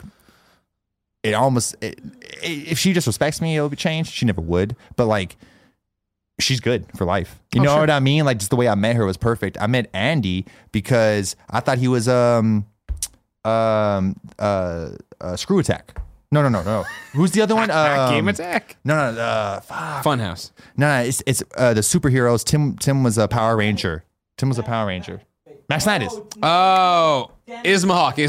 I thought he was Ismahawk at Kind of Funny Live too. That's the only reason I talked to him. I think he was talking to Tone Deaf. So I walked up like, "What's up, Ismahawk? What's up, Tone Deaf?" And then kept it pushing. You know, my bad, but kept it pushing. And then when I actually legitly met him, Kevin was super fucking excited that we got Andy. And he's been talking to me about this guy Andy, and he's going, how we're going to get Andy. And then he finally got you guys to get Andy or whatever it is. Took fucking forever. So he finally played hardball, didn't he? We're at his house cleaning out the room from, you know, because he used to live with Kevin's mom or whatever. And no, he lived underneath. Sorry. He rented a room from Kevin's mom. So I didn't realize that would sound weird. He lived with Kevin's mom. That's Andy's He was joke. Kevin's stepdad for a hot minute, but so yeah, I don't remember if we cleaned out the room. I just remember we went there to work real quick. Yeah. I might be wrong on that, but I think we did. And then I took a break. I went out. And I think I was smoking a cigar by myself in the middle of like a tree. I was just by a tree, like how I'm in the night, like how Nick says. Yep. And a car pulls up, and it's just like, "Hey, cool, Greg. Hey, you want to help?" And I was just like, "Who the fuck is this, dude?" Like I didn't know what the fuck was going on because like I'm in the middle of my own zone. I'm listening to music. I'm not even talking. I'm not even thinking about that.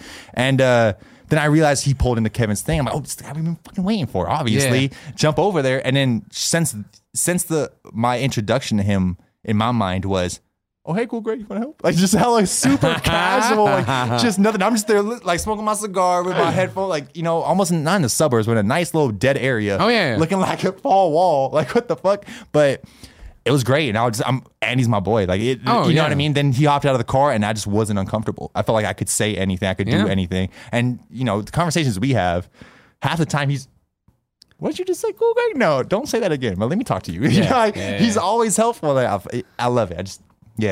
No, I mean, we have something incredibly special here. Yeah. You know what I mean? Yeah. Like when you look at the photo, that's a painting, that's that photo, but either one of them, like the way, I mean, none of it doesn't make sense in the way that we brought in Kevin right away, and then to bring on you, and then to bring in two standout members of our community who are doing amazing work and bring it all together. Yeah.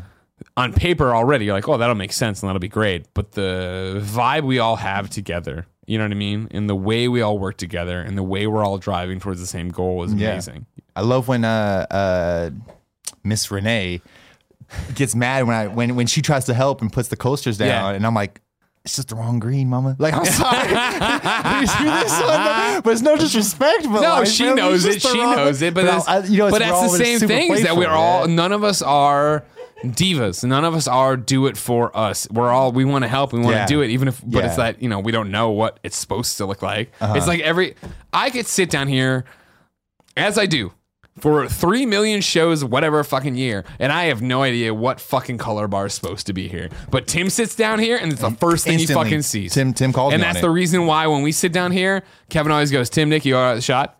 Because he knows I'm like, oh, the camera's on. That's good enough. Kids will be fine with it. That'll work. Here we go. And then Nick will get up and fucking start moving these things, and I don't know what the hell's going on. Yeah. Yeah. That's awesome. No, we're family, and that's the point of it all. Mm-hmm. Yeah. And I definitely feel like a part of this. When I first jumped in, I definitely felt like I had to earn it. Maybe not earn it. I felt like Prove yourself. I wanted to prove myself. Yeah. Now it's to the point where it's like I just see how the business works, and it's such a weird business of entertainment that's like you guys sometimes don't always necessarily. I'm not gonna say prove yourself. You don't always necessarily have to work as hard. Kevin never really told me not to, but like looking back on it, because he's super nice, like. Or not super nice, but because he was respectful. Nice That's the wrong way to say it. But like, because he's respectful. Like, I honestly thought I was helping the business by jumping on those Instagram streams. Oh yeah. Like, I just felt like I remember talking to you. You'd give me a hard time, not a hard time, like jokingly hard time about not being on Twitch and all this shit. And I'd just be like, I'm not on Twitch. I'm gonna talk to the people that ain't on Twitch. That's where I'm at. And if Twitch has certain standards that I don't know about, I know what Instagram has, and I can play with those rules. Great point. So it's like those kind of things where it's like, but now I'm not gonna say it was stupid or anything like that. Opinions aside, a year later, where I'm at now, like that didn't help our business. It might have helped my fan base, or not my fan base, my relationship with the best friends. Sure. But that's what this is all based on. But I mean, I could have done that in different ways. I could have not done that and still just responded to the tweets and still just put out things. You know what I'm saying? Question I get, and I'm not annoyed because it makes sense, but it is that thing where I'll be talking to somebody, whether it's a prospective advertiser, sponsor, just somebody who wants to know about the business. Yeah. And they'll ask me, all right, cool. Oh, wow, that much money on Patreon. How big is your audience? And it's that thing of, I don't know. Yeah. Because we have, for a long time, not even for a long time.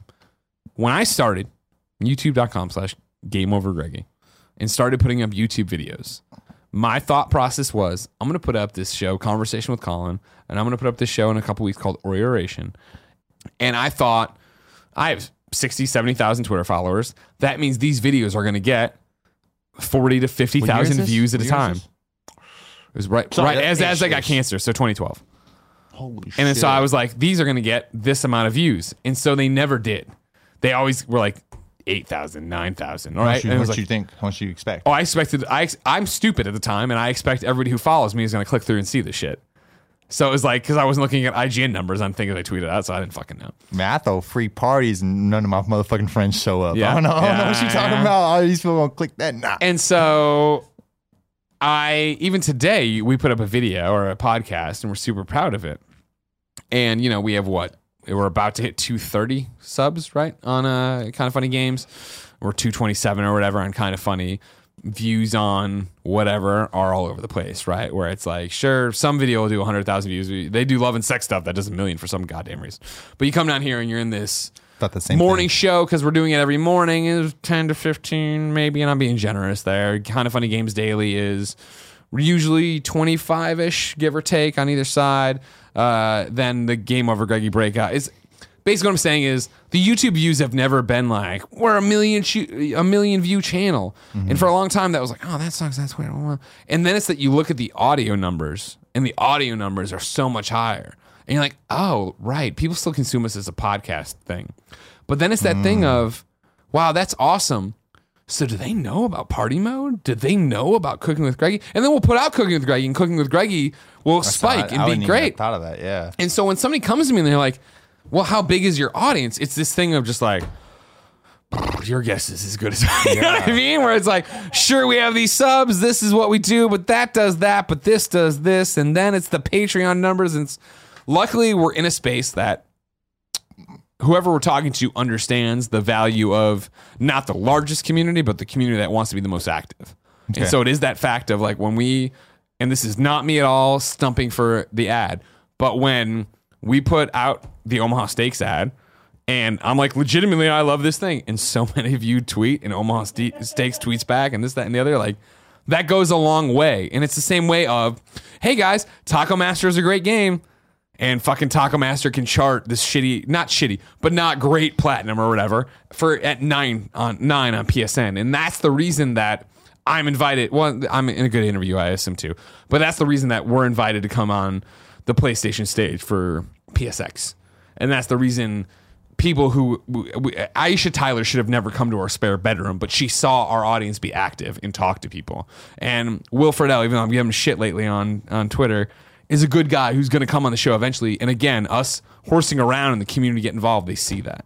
And so it's this weird thing of, I forget what the original question was anymore, how the fuck I got on this tangent. It's all good. How big our numbers are. Huh? Yeah. Should I jump in? So I've been at Kind of Funny Kevin, for a year can we get now. some more beers here? There we go. We got to die of thirst. Can you open the windows? It's hot. Thank you. As soon as it gets bad. There go the windows. That's what I like to Too say. late? Is it bad? Oh, no. Here's what I'll tell you. Okay. Here's what I'll tell you. On this one, give me a Hell or High watermelon. Hell yeah. Which one do you want? Racer 5 or Hell or High? Stronger one. That's Racer 5. Yeah, I know. Go with your gut, Kevin. So so you said something. I think I might have gave you a look that threw you off, and I hope I didn't cut you off on that. Okay, because I was like looking at you like this for a second, hella hard. I was like, oh shit, that just shut him up. Like, No. So you said something that stuck out to me a couple of times, and that was and it wasn't your main point. It was the fact that you said that the community we have is the most active. Sure. And that is a way of describing the community. I've never heard it described like that. Tim, Kevin, no one's ever said it to me. Sure. And you, even on the show, I've never heard it like that. I see us as when you first put out the question about how many supporters we have or fan or whatever you wanted to call it at that point, and then you said the whole podcast compared to listeners. And I know some of the people that I talk to in DMs on a nightly basis, some like Skizit. Jamie, those guys, you know what I'm talking about? I wouldn't be surprised if they watched it both. You know what I'm saying? And that's the thing where it gets so hard to tell of like, what do you watch? What Super do you? crazy, yeah. So I just, when you're saying the most active, that's very interesting to me, because as somebody who is telling, I hope I'm not shoving it down anyone's throats, but I always want to be, I tell Kevin I don't understand what's going on all the time, every day. I'm like, dude, do point, I'll do, but I'm not going to pretend like I understand it. Sure. So as somebody who's like that, it's like, if somebody would have told me this community is the most active, I feel like a lot of my issues of understanding how to deal with the community would be different if I knew their goal was to be the most active. If it was all about having the opinion, my whole mindset going into this whole situation is different. I'm thinking we're best friends. Now I'm thinking my friends should understand when I don't want to hear that. When I'm saying something that's totally positive, I don't want rain on my parade. You know what I mean? And it goes as far as the verified people that followed me compared to the people that I barely know, but they respect me, so I respect them. You think I haven't been there where I want to make a... I'm saying I'm sure you've been there, and that's why I talk to you guys. Literally Justice League, right? Where I'm like, hey, I understand we were going to have problems. I said... I don't know if it got interpreted the right way, but on our Justice League Reacts, right, I said... I was here, I don't remember it. It's fine. I opened up and like, what did you think, Greg? And I'm like, well, for the record, I wouldn't even do this if Jack wasn't here. Because we had a guest. Jack came in from Rooster Teeth to do this thing. And my problem is video games, right? Somebody wants to argue with me about if Uncharted 3 was a 10. Somebody wants to talk to me about why I don't feel like I've connected with Nier or Persona this year, blah, blah, blah, blah. I'll sit there and I'll discuss it till the cows come home. Twitter's harder because I'm in the middle of stuff, right? Because that's my profession, that's my wheelhouse, that's my expertise. Yeah. Movies are not. So when I finished Justice League and literally the final 15 minutes were me trying not to cry because it's everything I've ever wanted, I wanted to go home and just be left alone with that. I didn't want to hear why people didn't like it because, with all due respect, I don't give a fuck. I enjoyed that. I'm done with that. I want to walk away with that memory in my heart. Yeah. And so I know what you're saying of tweeting out something and wanting and just being like, hey, everybody, here's what I think. But that's not what we do. And that's the same thing with the reacts. Like that would have been the bad move for me to do too. Where it is, obviously I need to be in the conversation. I'm the DC guy. Yeah. But it's also the fact that even though I don't think of myself as a movie reviewer or critiquer, I am. If I'm going to be on these reacts products, I am. And so for me to comment on Twitter about anything is me opening myself up for cross-examination or to have these things. Now, the problem, of course, is that I can't answer everybody. There's nothing more than I hate of having the in-depth response conversation back and forth with somebody, and then there being 3 more tweets from three other people being like saying the same thing, and you're like, it's not your job to look through my @ replies. I get that, but you know what I mean? Like, oh, it's a never-ending battle. AMAs are the same way when you do an AMA on Reddit or something, and it is like, hey, I'm here to answer all these questions, and then I have to start being like, well, if you see my response above, if you see this, blah blah blah. And when I say active, I don't think that's incongruent with best friends, right? If Poe, my best friend, my brother, hit me up right now and was like, dude, I just saw Justice League and I didn't like it, and I saw you did like it, or I saw the better example for right now. I saw The Last Jedi and I loved it. I heard you didn't like it. Let's talk about it. We'd be into it. And it wouldn't be, let's fucking kill each other, right? But the problem on the internet is that it's hard to separate the wheat from the chaff. And it's hard to understand that you're a best friend coming at me passionately, but you still respect me. But in 140 characters, like, you're fucking wrong about this. Then it's like, guess what, motherfucker? My shield is up, my sword is up, and let's go. And I understand, and it's just so hard. And I know that that's throwing the baby out with the bathwater and all these different things, but it's where it's at. And so when I say the community is the most active community, I don't even mean responding to our tweets. I mean the fact that the Kind of Funny community and the best friends act like no other internet community on the internet ever in the history of me being on the internet or anything. Even though I don't understand it, I agree with that. Where on PS I Love You XOXO, that one time, Colin and I were like, Jason Schreier is getting death threats, and that's fucked up. Everybody send him love. And that community said, you know what? We're going to do that every week for a developer and a journalist. Time out. Is that what Sweet Nasty Love started as? No, that was, I think it might have piggybacked off of that. Okay. This was hashtag PS We Love You XOXO. Okay. But that isn't normal.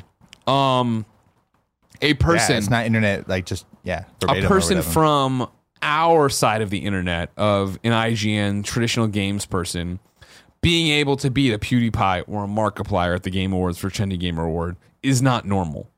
That and I feel like, we didn't get it for Andrea like we did it for me, and I think part of that is the fact that we did it already for me. I think we're in a different place in 2017. She's not official full-time Kind of Funny, so maybe people don't have the connection with her, but still, I heard how close it was between her and Dr. Disrespect, and it's like, was it really close? Yeah, that's the awesome thing where to it's hear. like, even that, and like, and here's what I'm talking about the how active we are. The fact that it's close is amazing and awesome and blah blah blah. That in fact you're able to go with like the #1 Twitch streamer. Beyond all of that, I've known Andrea my entire career. I've always said, and I've told her this privately. I didn't know that. Yeah. I've always said privately that she is an untapped resource and talent. Because what Andrea has, and I'm using quotes here if you're an audio listener, I don't know if everyone else, struggled with, in quotes, is the fact that she's always been a nomad. She's always been a freelancer. So it is that thing of, oh, I saw you on GT, or I saw you on Mahalo Games, or I saw you on... You're great. There's no place to go to. Whereas with me, it's like, all right, cool, I was at IGN, and now I'm here, and so you know where to go for Greg Miller content and where to avoid Greg Miller content. And so the reason she was Trendy Gamer for me this year is the fact that she finally... I don't know if got that as the right term, but she made what's good, and she started working with us. AKA a whole lot of gang shit. Yeah, right? Where it's like all of a sudden she has a home and people understand that. And so to my point of the active community was watching you guys, the Kind of Funny best friends. So many of you become What's Good Games best friends. So many of you reach out and talk to her. So many of you go to our subreddit and make threads about why you like her. If there was a subreddit thread, or if there was a subreddit thread and I sent it to her, she'd already seen it and she responded about how that blew her away. If you were out there tweeting about her and how great she was hearting those. And I know that if you're not thinking about it, you watch me and Tim and Nick and you and Kevin and Kind of Funny in general, and you go, well, that's just how it is. That's just how we are. That's how we are to each other. That's how the community treats the people they respect and love. Mm-hmm. That is not the internet. I've seen this woman do amazing work her entire career at a million different outlets and not get treated with that respect and that love. And that broke my heart for the longest time. And then in 2017... I never knew any of this. She made her own thing and started working with us, and suddenly it was... What's Good Game was 2017? Yeah. Holy shit, didn't know that either. Thought they'd been around for a while. Yeah, no. And that was the thing of like, it all made sense. What's Good Game, I think, started 2 weeks, before Kind of Funny Live 3? Just to put it on wax, right? Her tagline is "What's good?" every day when she sees him. Oh. Fuck, she beat me to it. I got a weak ass "What's happening?" Man, I don't want like what's what's happening. What's happening's cool, but fuck, I would have done "What's good." Well, now he can start saying what's good. It's fine. I would have done "What's good" in a second, man. I'm worried they're gonna try to steal Joey at some point. They've said on Twitter as much. Hey, I've seen them. I say bye and then they hug and then they leave, and I'm like, hold on, bro. They hugging now? We hugging? I never hugged nobody. What's going on, bro? I don't like that one. Yeah, I don't like that either. That was interesting as shit. But as far as going into the conversation as we are the most active community, you're saying I'm saying our audience talks to us, talks on our behalf, talks to strangers in a way that does not happen on the internet. That is true. I honestly get tagged in a lot of tweets that are not directed at us. They're directed at people telling people about us. The amount which of is times fucking cool I've or woken weird up at or the something. old place Something and for gone sure. out and walked Portillo and seen the phone, and it's Alexa, it's Mike Bithell, it's David Jaffe saying like, holy shit, the Kind of Funny community is awesome because they're all tweeting me because of this hashtag. When Mike Bithell did his first Twitch stream with us and then tweeted out, hey, I noticed I have a lot of new followers. Why? And everybody's like, kind of funny, kind of funny, kind of funny, kind of funny, Hell kind of yeah. funny. Like our audience, if we say, hey, this person is cool, you should follow them. Hey, go watch this show. Hey, do this. And not the ad stuff, even though, again, if we're doing ads, we like it.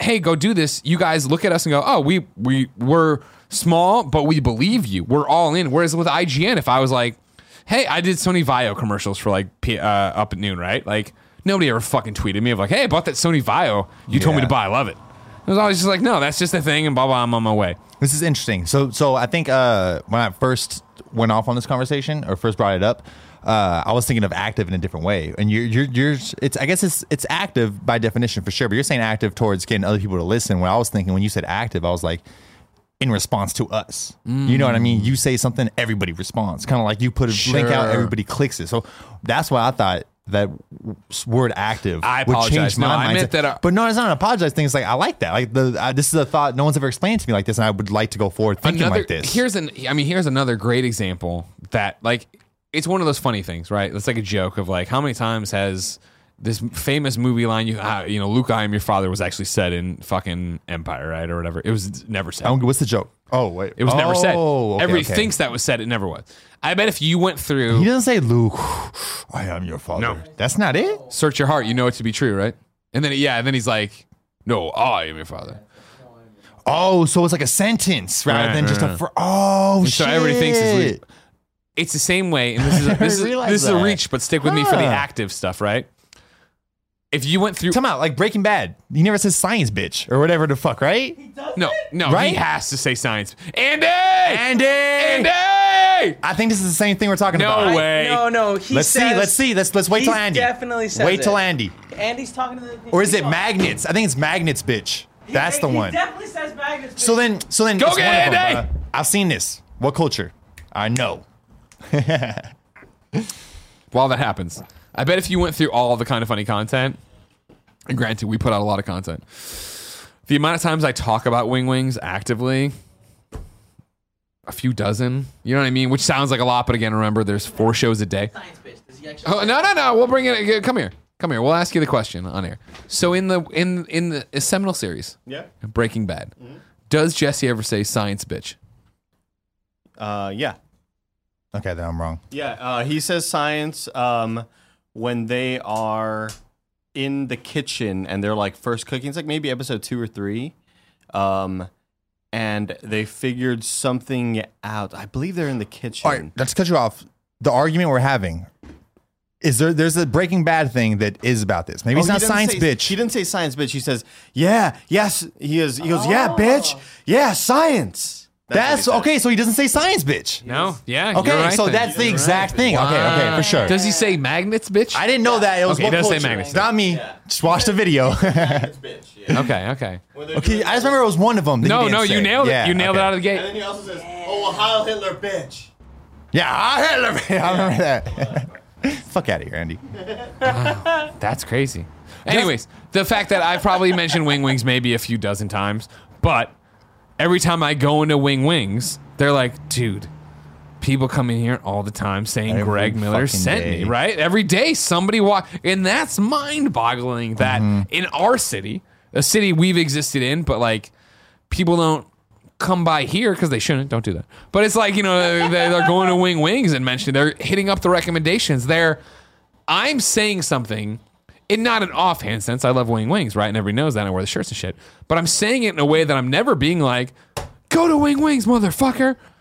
And now somebody's going to immediately clip this out and put it next to when I say that. But Well, since I've known you, I don't know if this is going against what you're saying. I hope it doesn't.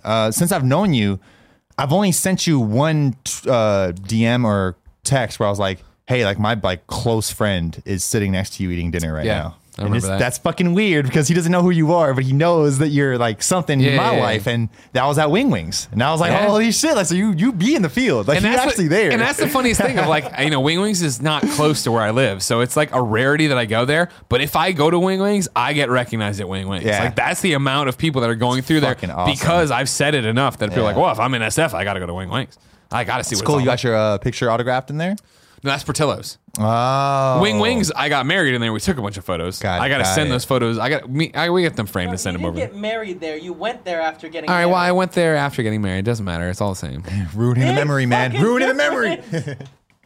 Is it a big difference, Kevin? Yeah. Okay, well, Kevin says it is. I apologize. Nah, I feel it. I love the community. I love that it's active, and I love everything about it. My only issue with it is that I'm not sure of myself for how to deal with it. I want to treat it with respect every single time. And when we're thinking about Twitter, it's weird because like it's the most important thing and it's the least important thing in the same conversation. Where it's like what you say doesn't matter, but then like a tweet doesn't matter, but a tweet can ruin your life. Sure. You know what I You've been mean? tossed into an unenviable situation where when I started IGN, Every DM is saying, "I wish I was where you were." sure. You know, But so it's what I'm saying is, complicated, in the bro. mean that when I started IGN, Twitter isn't a thing. Yeah. And when Twitter does start, there's just an IGN account. None of us take it seriously. Da da da da. You jump ahead now at IGN or any big corporation or big company. There's people to dodge behind. This happens. This decision isn't you.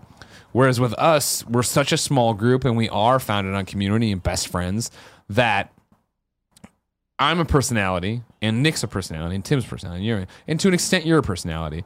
And there's varying degrees of how long you've had to deal with that and how to interact with people because of that. And I do feel for you. I see you where you'll say something or put up your Instagram and then you delete it and you do this thing. I delete it all, man. Yeah. I regret it all, man, because I don't want to disrespect anyone. But I get that, and I get that, and I feel, but it's like it's you But learning the rules. My personality is disrespectful. That's something I'm trying to grasp. You think so? I mean, I don't think so, but it's taken every day. So I'm reminded every day. You know what I mean? Like, I don't know. To go off what you're saying, you're a personality. He's personality. We're all personalities. Like, it kind of goes into, in my opinion, and I want it on record, to say, like, not only are you my boss, but you're my friend. Sure. You have accomplished so much just at a base level that same way I talk to Tim, like he gets it. I don't know if I could put it into words in a way for other people to get it.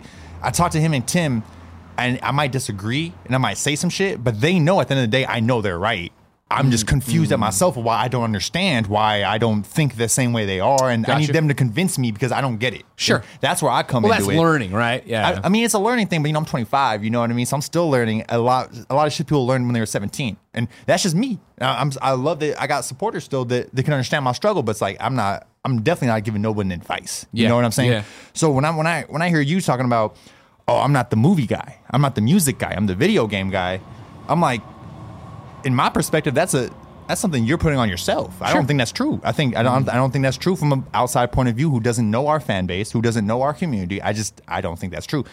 Same thing looking at Kevin. I think Kevin is a movie guy. He wasn't always, when I first got hired, I don't think he was a personality on movies. Sure. I don't know if it's the Twitter. I don't know if it's the movie pass. I don't know what it is. But where he, it's the movie pass.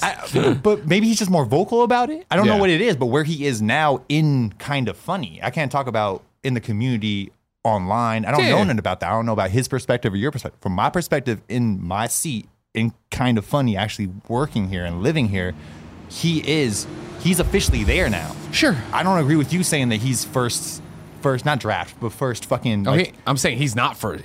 what is it now? What is it again? There's new class. Yeah, so I think he's new That's class. not a horn- I if think you're for sure listening to he's something. new class, but then again, don't know. I You're don't know not nothing new about class. nothing. That's New impossible. class. So I King think of the he's new new class. class. You Class started like president. 2 months after we found it kind of funny. Class president, new class. That's not true. I started 2 years after you guys had Oh, established fuck each you other. with that shit. All right. Hold on, 2 years. New class. So what about when you were working when we were with us when we were All right, I started Give- 4 months before you started Kind of Funny as a thing. and new then class. and then we hired you, New class. but then the next person doesn't get hired for like what? Year and a half? Yeah, you guys didn't have your shit together. True. Yeah, Some would argue we don't I'm- still. I'm glad that I came in and planned. I want to put it out there that I think Kevin's like the Mr. Ball. You're not a Laker, but you be following this whole Lakers thing, man. Yeah. He be trying to put you on all 3 of his sons on the same team. That's Kevin, bro. He has all 3 of his kids on the Lakers Sure, at one sure. point, bro. But it's just kind of funny, man. But what I'm getting at is that's a label I think you put on yourself because you are such a professional. And I think that's important. It's not just like a normal person. You are actually in that league. It's not your opinion. You are in that league. He's officially in that league. So he can have his own opinion now. But when we talk about movies, like, nah, he's in my opinion, only me, he's on Reacts. And if he's not on Reacts, then that's like on y'all. Bullshit racist for stuff. fucking up. Not racist, but you know what I'm saying? Then that's a company decision. Yeah. But with you, that's not a company decision. That's a personal decision. And where I'm at, I think it's a company decision. Gotcha. You know, Gotcha. so these are things Yeah. what I'm saying was like, I'm a mob mentality. I'm really for the team. I'm for the team. I love having a leader. I don't want to be my own leader. I love having a leader. Make fun of me for that if you'd like. I don't care. No. It's me. You know what I'm saying? Yeah. So it's like, I like jocking people. I love telling people, Sasha, she's the best. I love telling Jay-Z, you're the best. I love telling you how much I respect you. Right. These things, you know, so it's like, I forgot where I was going with this. Well, but that's just- all my part of point. a team, though, right? It's like you Yeah. earlier were like, asking with Colin, a conversation with Colin, if Colin was in the title because he was more popular than me, right? Yeah. That's me not knowing anything about the internet, thinking clickbait. But here's what you need to think about it as, right? There's nothing I enjoy more than putting someone over, like WWE. There we go. Right? And that's Yeah. the backyard wrestling in me, probably, Yeah. or the fan of being a fan of sports entertainment. But in the fact of like, oh, I can use me to propel you to this. You know what I mean? Like That's that's what I tough. want to do, and That's that's why tough. with Yeah. everybody, that's the thing. Where it is like, how I don't understand. I don't know if I can put into words how special / amazing it is that like there's the Disney emoji Blitz commercial that Nick and Tim are the stars of, and I had nothing to do with it. Right? I could put it into words. Tim's that guy. Because my problem for the longest time, starting Kind of Funny or GameOverGreggy or whatever, or even beyond, like like just in general, is like I've always been that leader guy. I've always been the face, right? Yeah, And yeah. don't get me wrong, there's been dozens of people behind me at every turn, every business, every whatever venture, making it all happen. But I am the face, and we've definitely in Kind of Funny's history had deals where it was like, cool, we want to book you guys for this. All right, cool. Greg can't do it. Oh, all right, and then we don't want to do don't it. wanna do it, yeah. And it's like, well, fuck you guys. That's not what this is. You know what I 100%. mean? Like they all have the reach I do if they want to go do it. And so that we're to a point now where that is legit. That's what I want. And like there was RTX this year. I can't tell you how special it was to walk into a panel room and sit in the back of the auditorium with Joey, Nick, Tim, all this, Jen, Gia, and watch Andy on a panel. RTX was the Texas one? Yeah, Okay. as a representative Kind of Funny. Because that was the first time where any of the new class was on a panel that wasn't us. It's just Yeah. like, that's insane of like, that's what I want. That's Yeah. when we founded this, that's what we were all talking about is that I want a lineage where, Andy makes a show on his own that's amazing, and we hire somebody else who comes in and does something that's amazing, and they do all this stuff that has nothing to fucking do with us. And I know that what that leads to, it leads to what happened with us, where, cool, Andy gets more and more popular. Personality that I'm talking about, XY guy, gets more and more popular. They go off and do their own thing. And it's like, great, I know. Kevin, it's going to happen to you one day. No. One day you're going to get popular, Shut your Kevin. mouth. They're waiting for you anytime now. Sounds so silly. Get popular with your bongos, I guess. I don't really know what you do. So this gets confusing for me as somebody who's like outside of the inside joke. But we don't. but I don't even know if this is proper on camera conversation. That's not the actual mentality we have, right? What? That like Kevin's gonna go off somewhere. Because I'm in the, before I see you or your face or your reaction, like I'm in the mentality of like Kevin's gonna get more popular. Yeah. So like, why? So That why, makes the company stronger. Like no, that but makes you're us not all- like no one's expecting you to leave off of that. Yeah, I know. I mean, I'm in the same boat where it's like, we're a family, and if like I know, you know, I know that. I know. Yeah. I even think the fans know that. But like, sorry, you just threw me off by saying that. Like, kind of funny's understanding of that. Like, we're all growing within each other, right? Of course. Because this isn't. I'm not no disrespect to anyone, but like, IGN was used as a platform way before y'all, right? To develop. Wasn't there that girl? Like, didn't she jump to Oh, G4? Jessica Chobot? Chobot, yeah. Yeah, people okay. have played Chobot. that game? Chobot was ahead of the game. Write this down. I'm not sure if I'm allowed to say this. No, you are. Okay. So like, I don't understand. Like, I Here, think no, hiring us just stop, and just the- stop. Yeah. I'll save you. Not even save you, but You're good. before you say anything. So no, Jessica Chobot at IGN was ahead of her fucking time in a way that I didn't understand, and I've personally apologized to Jess in private. In private. You didn't support since her then. when she did it? No, because I didn't understand it. At the time, I was like, this is all I've ever wanted, to work at IGN and review video games. This is amazing. And I got there, and I was like so happy for every opportunity. But I would see out of the peripheral, just butt heads with management or this, that, or the other. And then she eventually leaves, and it was like, man, like she was the face of IGN. Why would she ever want to leave, right? And then you smash cut to 2014, and I'm the face of IGN. And I want to do more stuff on the YouTube channel, and I want to do this, and I want to do that. And IGN, to their credit, not that they're wrong, is like, well, no, you work for us, you can't do that, and you can't do that. And it was like, I got riled up, and that caused us to leave and go start Kind of Funny. And so what I'm talking about is, and this is short-sighted, this is naive, this is us being a young company. But when we hire, I want the best people to come in here and make the best content. Yeah. And so with all of you, don't get me wrong, we are family. This is legit, and we're all best friends and legit. I don't ever like that's why I talk about the kids all the time. When I ask people to go to Patreon and do all this different stuff, and then if somebody on the Reddit wants to not challenge, because that sounds too aggressive, but be like, we already make all this money. What's the point? Why are there 2 ads in this show? So on and so forth. My response is always like, well, I'm trying to grow this business, and I'm trying to keep everyone here and happy and grow. Because the problem, not everyone, but most people run into at any job, is that you hit a ceiling, and it's like, well, I can't make more money, and I can't get the better title, and I can't do this.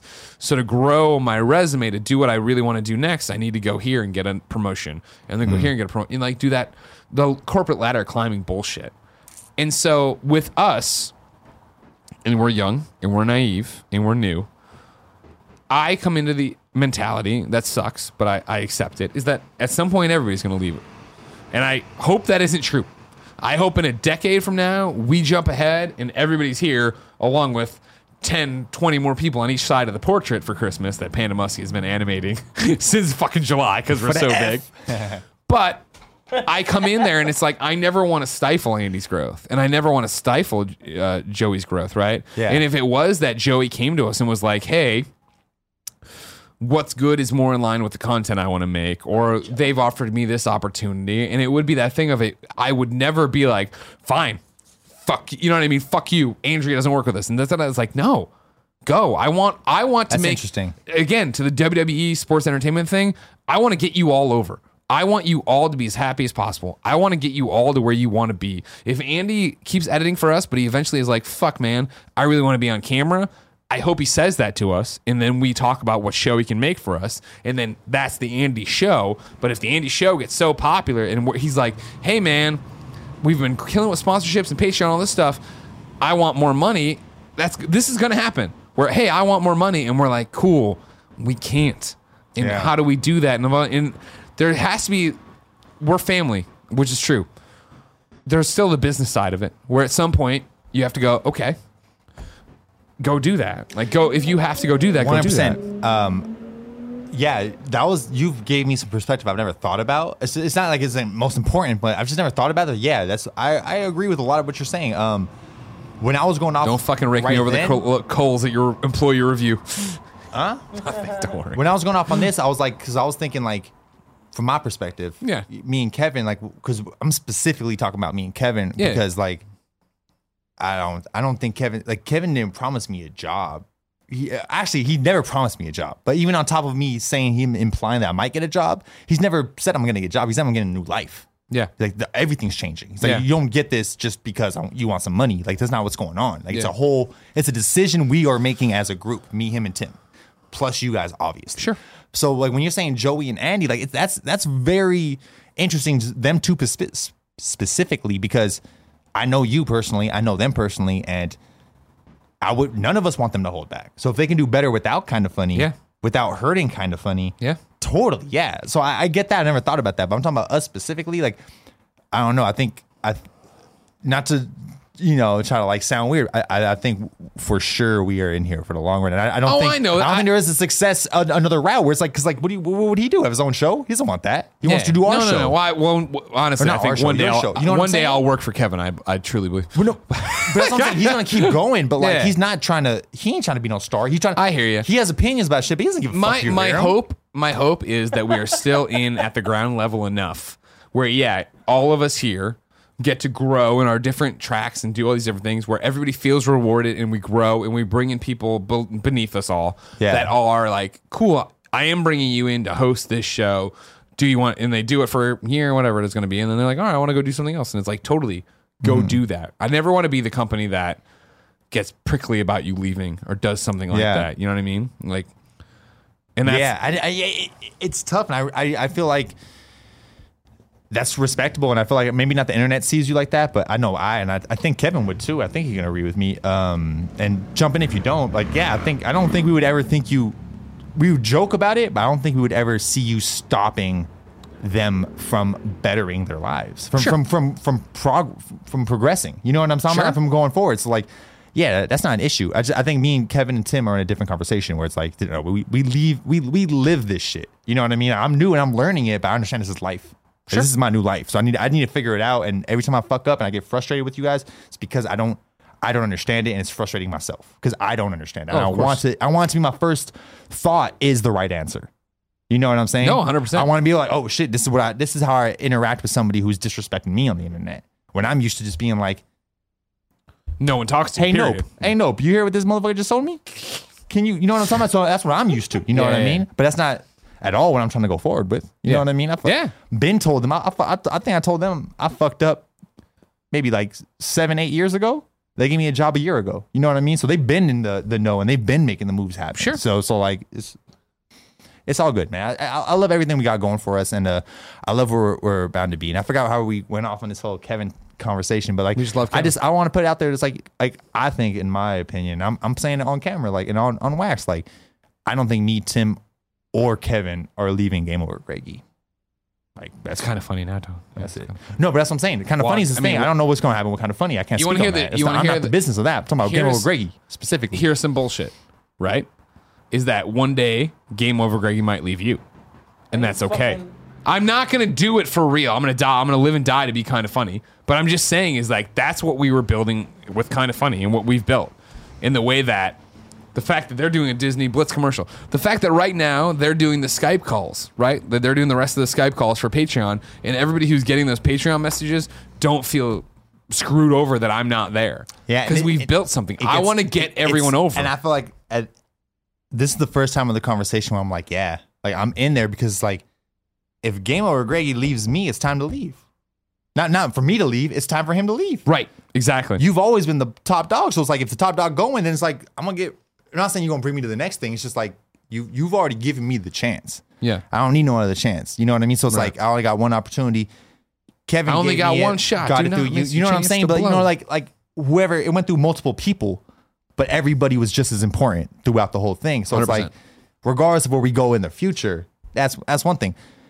I want Kind of Funny to be here in 40 years. If I get hired on Wild and Out, oh wow, guarantee I'm going on Wild and Out. With Nick Cannon? Is that still a yeah? Okay, That's what I'm saying. It's still big though. It's still big too. So I was just making sure. I just don't know. Is he still with Mariah Carey?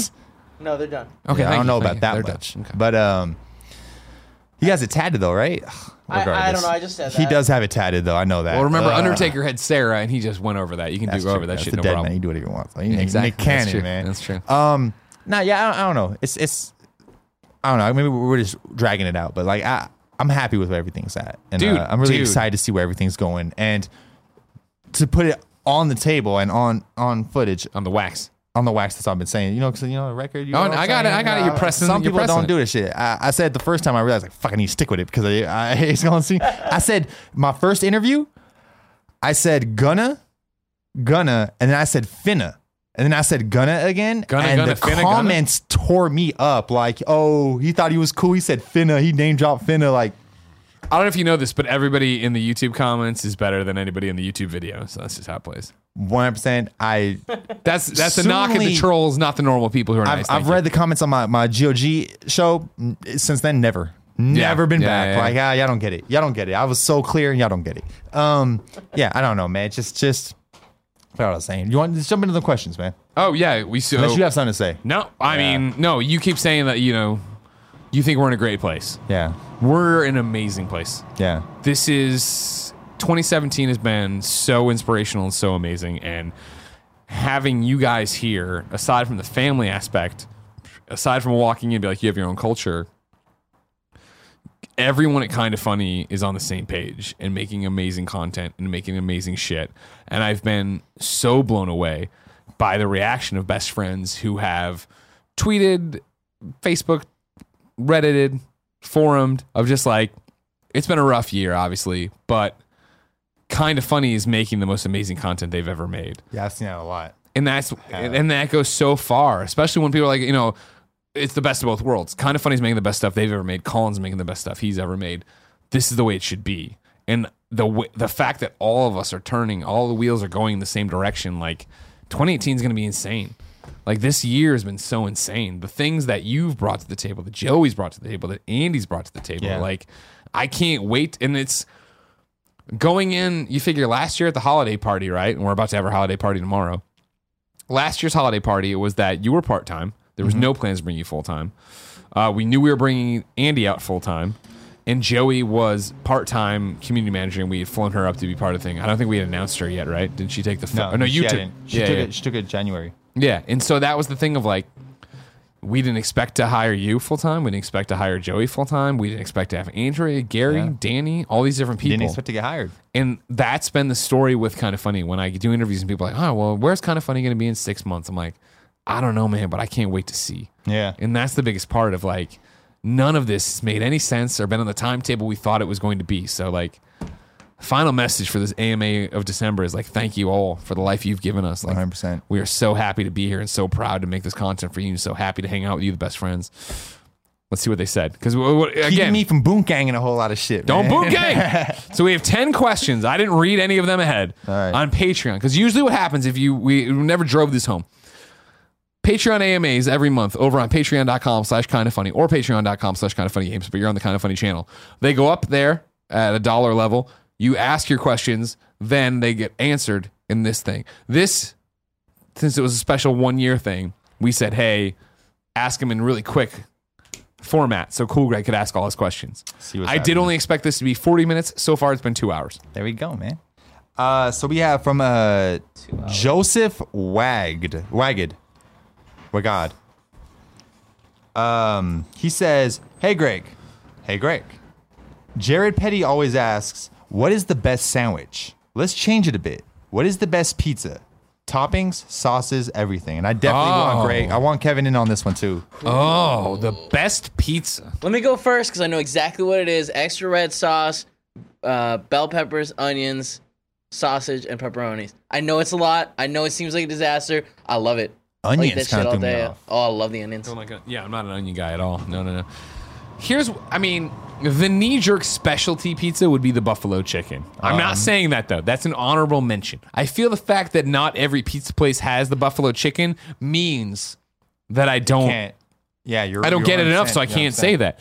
If I'm going to a new pizza place, I'm ordering something new, usually what I'm ordering... I'm going to just do pepperoni and sausage. That's the supreme pizza topping of, hey, Let's try a place out. When I get in there and I get frisky, I like to put, if I'm getting really nuts, like I'm at a place I go to a lot, stick with me. I'm going to put some broccoli on there. Broccoli? I'm going to put some sausage on there. Oh, man. If I'm going to Pasquale's over on Irving. We just went last week. I love it so much. I love their ham. I'm putting the ham on there. Maybe sausage and pepperoni if I'm getting crazy. Amazing pasta. Amazing pasta, really. I've never had their pasta. I loved it. Pasquale's is great, yeah. Andy was so impressed with it. Cool, Greg, what's your favorite pizza topping? My favorite pizza topping, it's tough. I'm not as super opinionated as everybody on this. I definitely love pepperoni pizza. Pepperoni pizza. But I think I like pesto with chicken. Oh, that's a really good one. Yeah, no, that's good. Definitely Okay. fuck with that. Yeah. So that's me. All right. Joey, no? She's gone. Next. Okay, She likes so pineapple Amy- on pizza. Oh, man. She doesn't. It's a joke. That's the joke, right? All right, for sure. I be forgetting because it's such a constant. Joey. Actually, can I get like half a watermelon? We're only through one question of Let's 10. do it. It's Let's going to do take it, a bro. while. Me too, 31 man. minutes Fuck left with on me. this card. So 31 minutes, and I I got to know go what it is. home to Just drink choose with one. my neighbor. We're not All doing right, cigars really? tonight? Yeah. That sounds fun. Well, Jen In and the I. downstairs area? No, across the hall. You're going to their house? No, they're coming to ours. We've been Jen and I. They got a wiener dog too. We've been trying to strike up a friendship, and Jen finally it a got girl? the courage. No, it's a guy. The wiener dog's a girl. Yeah. Yeah. Oh yeah. No. Oh no. Oh, it's lit. And Jen's an asshole to Portillo, and she always is like, "You have no chance. She's so much better than you." I'm like, He doesn't understand I English. don't understand that at all. Jen's putting him down. Everything But I've she does seen the same from thing to Jen me. has been the opposite. Jen of says that to me too every night. She's all right, bro. I love you, but you can't do better than me. You're no Tim Geddes. All right, so we got Amy Gilroy. Oh, Amy Gills. You know her? Oh my shillelagh. Oh, I don't know her. Oh, you know her Amy from the Gills. Twitch I'm chat. just joking. I know her. I fuck with her. So we got, hi, lads. Love her. Quick fire question. You have to give up one thing for a year: wings or hot dogs. What do you choose? Hot dogs. Easy. Come on. Done. Slam You're dunk. 2 hot dogs? Me? Yeah. Yeah. Talking to your microphone. That 7-Eleven. am. That 7-Eleven cheeseburger thing ain't doing enough for you? I mean, I've had one Thanks. so far since I figured One it this out. year. You're right. Yeah. You're right. Yeah. That's the thing is like Okay. if I lived in Chicago and had Portillo's next to me, maybe we'd have a debate. Yeah, I don't know if I've ever gone a year without a wing. I've gone a year without a hot dog. Oh my God, mind-blowing thing right here. Oh my God, everybody. I don't do New Year's resolutions. Here's what I'm making right now. In 2018, I'm going to count every chicken wing I eat. That's fucking lit. I don't think so. I don't get think you it. can do it. That's happening. Let's get it. I don't eat them drunk that much. It'll be easy. But you do eat them drunk. So this is to I'm throwing Kevin because this is a Kevin asked question. So guys, what haven't you cooked that you would like to cook? That's a great question, too. Yeah. Oh, man. What haven't I cooked that I'd like to cook? I don't bake. I don't make cakes. I don't do that kind of dessert thing because I'm not a big dessert person. Baking's lame. Baking is lame, says Kevin off mic. They can hear me. They can't hear Kevin. And I'm super hard. Sorry guys. I'm gonna do better if I can piss right now. I've been trying to hold it. Go. You don't Go. have Yeah, to I'm say sorry, go, man. go. I'm gonna keep going. Sure? Yeah. I don't know how to I mean, we're not gonna get far, of course. I just again have to go home and drink with the neighbor, even though I'm drunk. Oh, it's What already happened to the 5:23. cigars tonight? Fuck. I mean, you don't have to. I'm just Text saying- Jen and ask if you can come over with the cigars. No. Fuck, that's a great. Can we do them tomorrow after dinner? I mean, I guess. We're Kev- not gonna. Kevin, can we have some fun, man? I'm just saying, we're not gonna. You know, I know. Lobster. I've never done a lobster. You've never cooked lobster? No. I did recently something I've always wanted to do, which is the rack of lamb. And holy shit, was that like, it was as satisfying to make as I've always wanted Okay. it to be, and All right. delicious. So Brandon Bowdish says, "What is something that cool? God fucking. Oh wait, no, that's okay. This counts. What is something that Cool Greg has done in his year, kind of funny, that surprised you? Literally everything. Wow. The thing I always talk about with Cool Greg is the fact that when we bring him on the morning show or any show and ask him a question and he says something, he gives a response that is so perfect for the moment that you would think that we have rehearsed it or scripted it or what, and that is never the case. Cool Greg comes out, mind clear, swings the bat, home run, and walks off. it's so funny you say that because my response was to be as cool as he's been. Yeah. Because it really is the like, because we brought him in and everyone was like, oh, he's so cool, let's call him Cool Greg. And it was like, that sounds great. I can get behind that 100%. And then it was like every time we have someone come in that they talk to him, they're like, they'll turn around to me and be like, this guy's fucking cool. Yeah? Yeah. No, it works. Jason says, how does Superman cope with hearing everyone in the world and only can save one person at a time? Well, of course, this is answered in Superman, Man of Steel. John Bryan, I believe. And I'm talking about when they first rebooted him after Crisis on Infinite Earth. I think, Superman of Steel. It's before like that was an ongoing series. Anyways, it's him in the chair. Again, when Clark's great. He's already moved out. But he's back, and I'm pretty sure he moved out. But anyways, he's back in he comes into his room through the window. His room in Smallville. And but you don't know that. It's Jonathan and Martha downstairs. And they hear the clunk clunk up there and like, what the fuck was that? Like Clark's gone or whatever. And they come up there and it's Clark in the chair that in his room that he grew up in, fucking grasping the arms, crying down his face. And they're like, son, what's wrong? And he's like, I can hear them, Paul. I can hear everyone and everything, blah, blah, blah. And basically it comes down to focus of, all right, let's Superman. This is the thing of like, there's a great, I believe it was Justice League or Justice League Unlimited, but it might have been Superman the Animated Series, but I think it was Justice League Unlimited, where Superman faces Darkseid in there for the first time, and he's like, I've had to hold back my entire life. That's the story of Superman. To exist in any day-to-day situation, Superman is always cognizant of his powers. He is always being very gentle and very careful and trying to stay out of it because he could kill all of us at any second. So it is that thing of focusing. There's a great Smallville episode on this. Is the same thing of when it happens and he hears too much and Jonathan, of course, Pa Kent, played by John Schneider, amazing performance, tells him to focus on my voice, Clark, focus on my voice. And he learns it that way. Also, the X-Ray Vision episode, great. You ever see this one, Joey? I've seen them all. I love it so much. My favorite part in that episode is like when Clark's got the power. He's like, I think it might be after super hearing. He's like, all right, let's learn. He's like, he reaches in his pocket. He's like, what do I have in my hand? And he's like, your pocket knife. And he opens it up. He's like, Clark, you just saw through my hand. And Clark goes, no, you used to always have your pocket knife in that pocket. I'm like, fuck yeah, that's a great response. Cassidy Coyote says 2 quick questions for Greg. 1, coffee or tea? Coffee. Only tea if I'm sick. 2, what is consciousness, and can we ever experience anything objectively? Consciousness is whatever you deem it to be, whatever you see and whatever you exist in. Can you experience anything objectively? No, you cannot. Pick up with Matthew. Sorry it took so long. It was completely Nick's fault. So, Nick, you leaving? Yes. Before you go, I'd like a little bit of a back rub. Just a little bit. Not too much, just a little. I want you to know that when my sick wife at home doesn't get her wings on time, it's because Why didn't you invite me over for wing wings? real quick, I was talking to my friends the other day, or last night, actually, and Ruben, my man knows, you brought him on. You thought he was a fucking game exec. So drunk. So drunk. For the 200th episode. So, It's amazing. I'd marry you right now. But we have 25 minutes left on this. Oh my God, get through the questions. sorry. So, Matthew, I go to your wife. I love this. Nah, I'm just fucking about it. Sorry, it was good, but fuck it. Yeah. Sorry, are these still the questions? Yeah, starting with Matthew there. All right. Matthew says, yeah, I loved this. Cool Greg had my attention the whole time. He's just responding to the fact that we're like, hey, are you cool with this? Of like doing this. Don't worry. Go on. Sorry, I'm so sorry. Speed round. Sorry, I suck, dude. Angel You're great. I love Cruz, my man. All right, so he said, hey guys, just quit my job to make a podcast. I want to know when is a good time to start up a Patreon. Now, right now, stop. Do the Patreon. Have it from episode 1. And should I keep my eyes on Drip? The new Patreon-like platform from Kickstarter.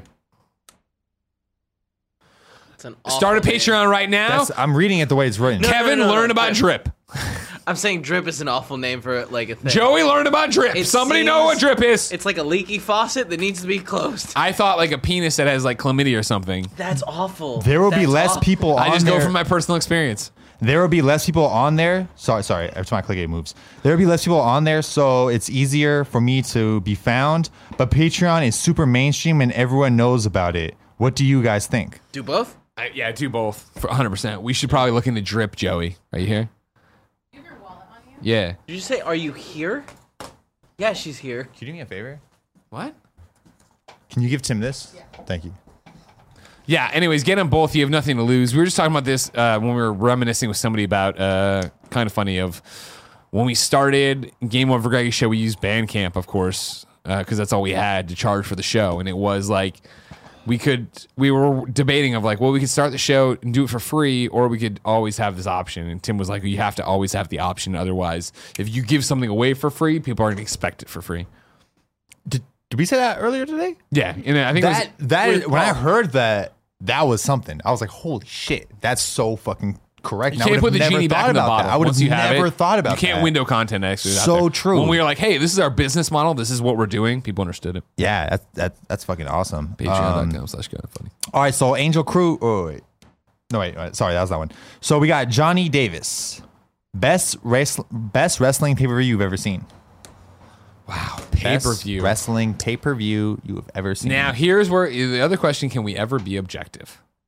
The answer, of course, is no. I don't know what that means. I can't divorce myself from the situation. Oh, yeah, okay, So I'm going to go to Backlash. That's what wrestling is, man. It's like music. You got it. That's part of it, man. Backlash in shit. That's mainly Backlash. 2002, 3, or 4. But it's very distinctly the one where Hulk Hogan, in the red and yellow, beats Triple H for the world title. 2. 2002? Definitely not 2004. It's definitely not 2003. So I don't know. That's what I'm thinking. 2002 makes sense because it was 2003 is WrestleMania 19. So he wasn't champion going into WrestleMania or after WrestleMania. well, no. Backlash is right after WrestleMania. Yeah. Okay, so this makes sense. So I say stick with 2002. me. Stick with me. So when was the 2002 was WrestleMania 17, where it was Rock Hogan? 2002 would be 18. Okay, so that was Rock Hogan, Hollywood Hogan. Yeah. This is perfect then. So yeah, after that he went back to being Hulk Hogan, red and yellow, and then Backlash was him versus Triple H for the world title. So it'd be 2002? 2. Yeah, I think you nailed it. Okay. It was in Kansas City, Missouri. We drove from Columbia, me, John, and Kyle Hayes to go see it. And I've don't get me wrong, August 9th, 1999, Chris Jericho's debut, best Monday Night Raw, best live event I've ever been to. I think WrestleMania 18, Rock Hogan, watching it, that's my favorite match of all time because it shows what professional wrestling is. Being in the audience, and we weren't super close, we were close enough, you know what I mean? Like we weren't like front row, but I think we were back and maybe like 2 rows up into the thing. I remember that match being so fucking insane and all of us screaming, everyone. This crowd was coming undone. And I'm rusty anymore on what it was, but it was like finisher for finisher that people kept going back. I should go watch this tonight. I might watch this tonight now that I'm drunk. But it was that I believe Triple H pedigreed him the second time and rolled him over. I'm like, that's it. And my friend John grabbed me and he goes, that's not it. It's for the title. It's a pay-per-view. And Hogan kicked out. And it was like you were already at 11 and everybody went to 15 in that fucking, because it was like, no, he's winning the belt tonight. You're about to see Hulk fucking Hogan win the world title in 2002. Yeah, I guess. And he fucking whipped him off the ropes, hit him. Getting at the dog against Triple H, the top dog. Dude, it was so good. Yeah. It was amazing. That's fire. For me, there's only two that come to mind for sure. Sadly, Sasha aren't a part of either of them. But she's still probably on some of my favorite matches of all time. But still, I would say WrestleMania 20, hands down. Yeah. It's the best pay-per-view in my mind, like ever. Match for match. The only bad match it has is the Divas one and Sasha and Charlotte. None of the top people were around at that point. Yeah, of course. That was really Trish Stratus. Divas. Trish Stratus was the top diva, and she was a part of the Chris Jericho Christian feud. So she was, you know what I'm talking about? So she wasn't even in the women's match at that point. So it's like they dropped. I think there was a Playboy Bunny match with Tori Wilson and Sable in them, and then there was also a Molly Holly versus I think it was Jacqueline for the hair. Like loser gets their hair shut, and that was the match that was in between Eddie Guerrero and fucking and Kurt Angle and the triple threat match. So you're like, this bullshit for some hair, but whatever. It's all lit. But either that. Or I would say my first one that was like changed my life was Survivor Series 2003, where Undertaker got buried alive. Came back at WrestleMania 20 to add to that. So it's one of those. Gotcha. Definitely. Those are good ones. So then we got, this is the last one, guys. So we got Nicole Humphrey. Hey, Greg. I, like you, am a proud. Oh, I like you. like you. I suck hear you. at this shit, man. You know She's what doing I mean? correct- I'm kind of funny. I ain't go to college. You know what I'm saying? I ain't like the bullshit. So I said, I like you. am a proud Slytherin. Are you a Slytherin? No, I'm a Gryffindor. Yeah, so I'm a Slytherin. So like, cool, Greg. So I like you, cool, Greg, or a proud Slytherin. But have been told I seem more like a Hufflepuff. Not like you. I don't get that a lot. Given that you are such a nice, down-to-earth guy, I was hoping you could talk about why you were still a Slytherin. And then P.S. Apologies again for taking your hat at Kind of Funny Live. Once again, I find out how important wearing a hat is to you. I felt even worse. Much love, Nicole. She's talking to you then, right? It's all to you. Oh, this is she talking to This me? isn't a Greg Miller question. That's All super this is all fucking you. funny, dude. Can you get back to it? What did it say? I was reading it to you. I didn't even fucking read it. All right, so let's try this. Yeah, again. read it to me. Bro. Let's go Nicole again. Humphrey says, "Hey, cool Greg. Hell yeah. I, like you, am a proud Slytherin, but have been told I seem more like a Hufflepuff. Okay. Given that you are such a nice, down-to-earth guy, I was hoping you could talk about why you are still a Slytherin." I love having a leader. I love feeling like I'm a part of something bigger than myself, and I love feeling like I'm adding to that. And I Who's feel the like- Slytherin leader? Draco? what do you mean? Well, I mean, as far as her being a Slytherin, I'm a Death Eater, so like you have to be a Slytherin, you know, to do that. So it's like I love having Voldemort as like a leader, even though Voldemort's not my leader. If I have to choose this fake reality I'm gonna live in, I'm gonna choose the one that has the leader. I like having a leader. Okay, my apologies. That makes That's perfect me. sense. Perfect sense. P.S. Apologies again for taking your hat at Kind of Funny Live 3. Once I find out how important wearing a hat is to you, I felt even worse. Much love, Nicole. I honestly don't remember you taking my hat at Kind of Funny Live 3, but off of you saying that, I'm sure I didn't react well. And I apologize if I disrespected you, if I said anything or anything. But yeah, I don't know. I've had girlfriends that, you know, they think it's cute to like slap your hat down and stuff. Like, that ain't cool. Like, don't touch my hat. I felt it was very disrespectful. It's too close to my face. It's one of those things. It's too close. It's like playing with someone's braces almost. Like, it's just not something you should even think about doing. It's on my head. Like, I know it's not in my mouth. Don't do that. That's not even in the category. It's not When we were fun. 18 years old, we went to a strip club in the outskirts of Chicago, and one of the strippers took off my friend's hat and walked backstage and then came out without the hat. Or she disappeared, and then we tried to find the hat, and the hat never came back. The hat was gone. Bullshit. It's bullshit. Sounds like fucking bullshit to me, Does too. sound like bullshit. All right, guys. So this has been your December AMA for Kind of Funny. I appreciate all the love, all the support. This has been an amazing year. I don't know about you. For me, it's been life-changing. I appreciate everybody here. I appreciate all of you guys at home. Greg, again, thank you so much. Cool, Greg. So Thank you much. for everything. Couldn't Yeah. do this without you. Appreciate that, man. To wrap it up, we'll see you next year. Let's get it.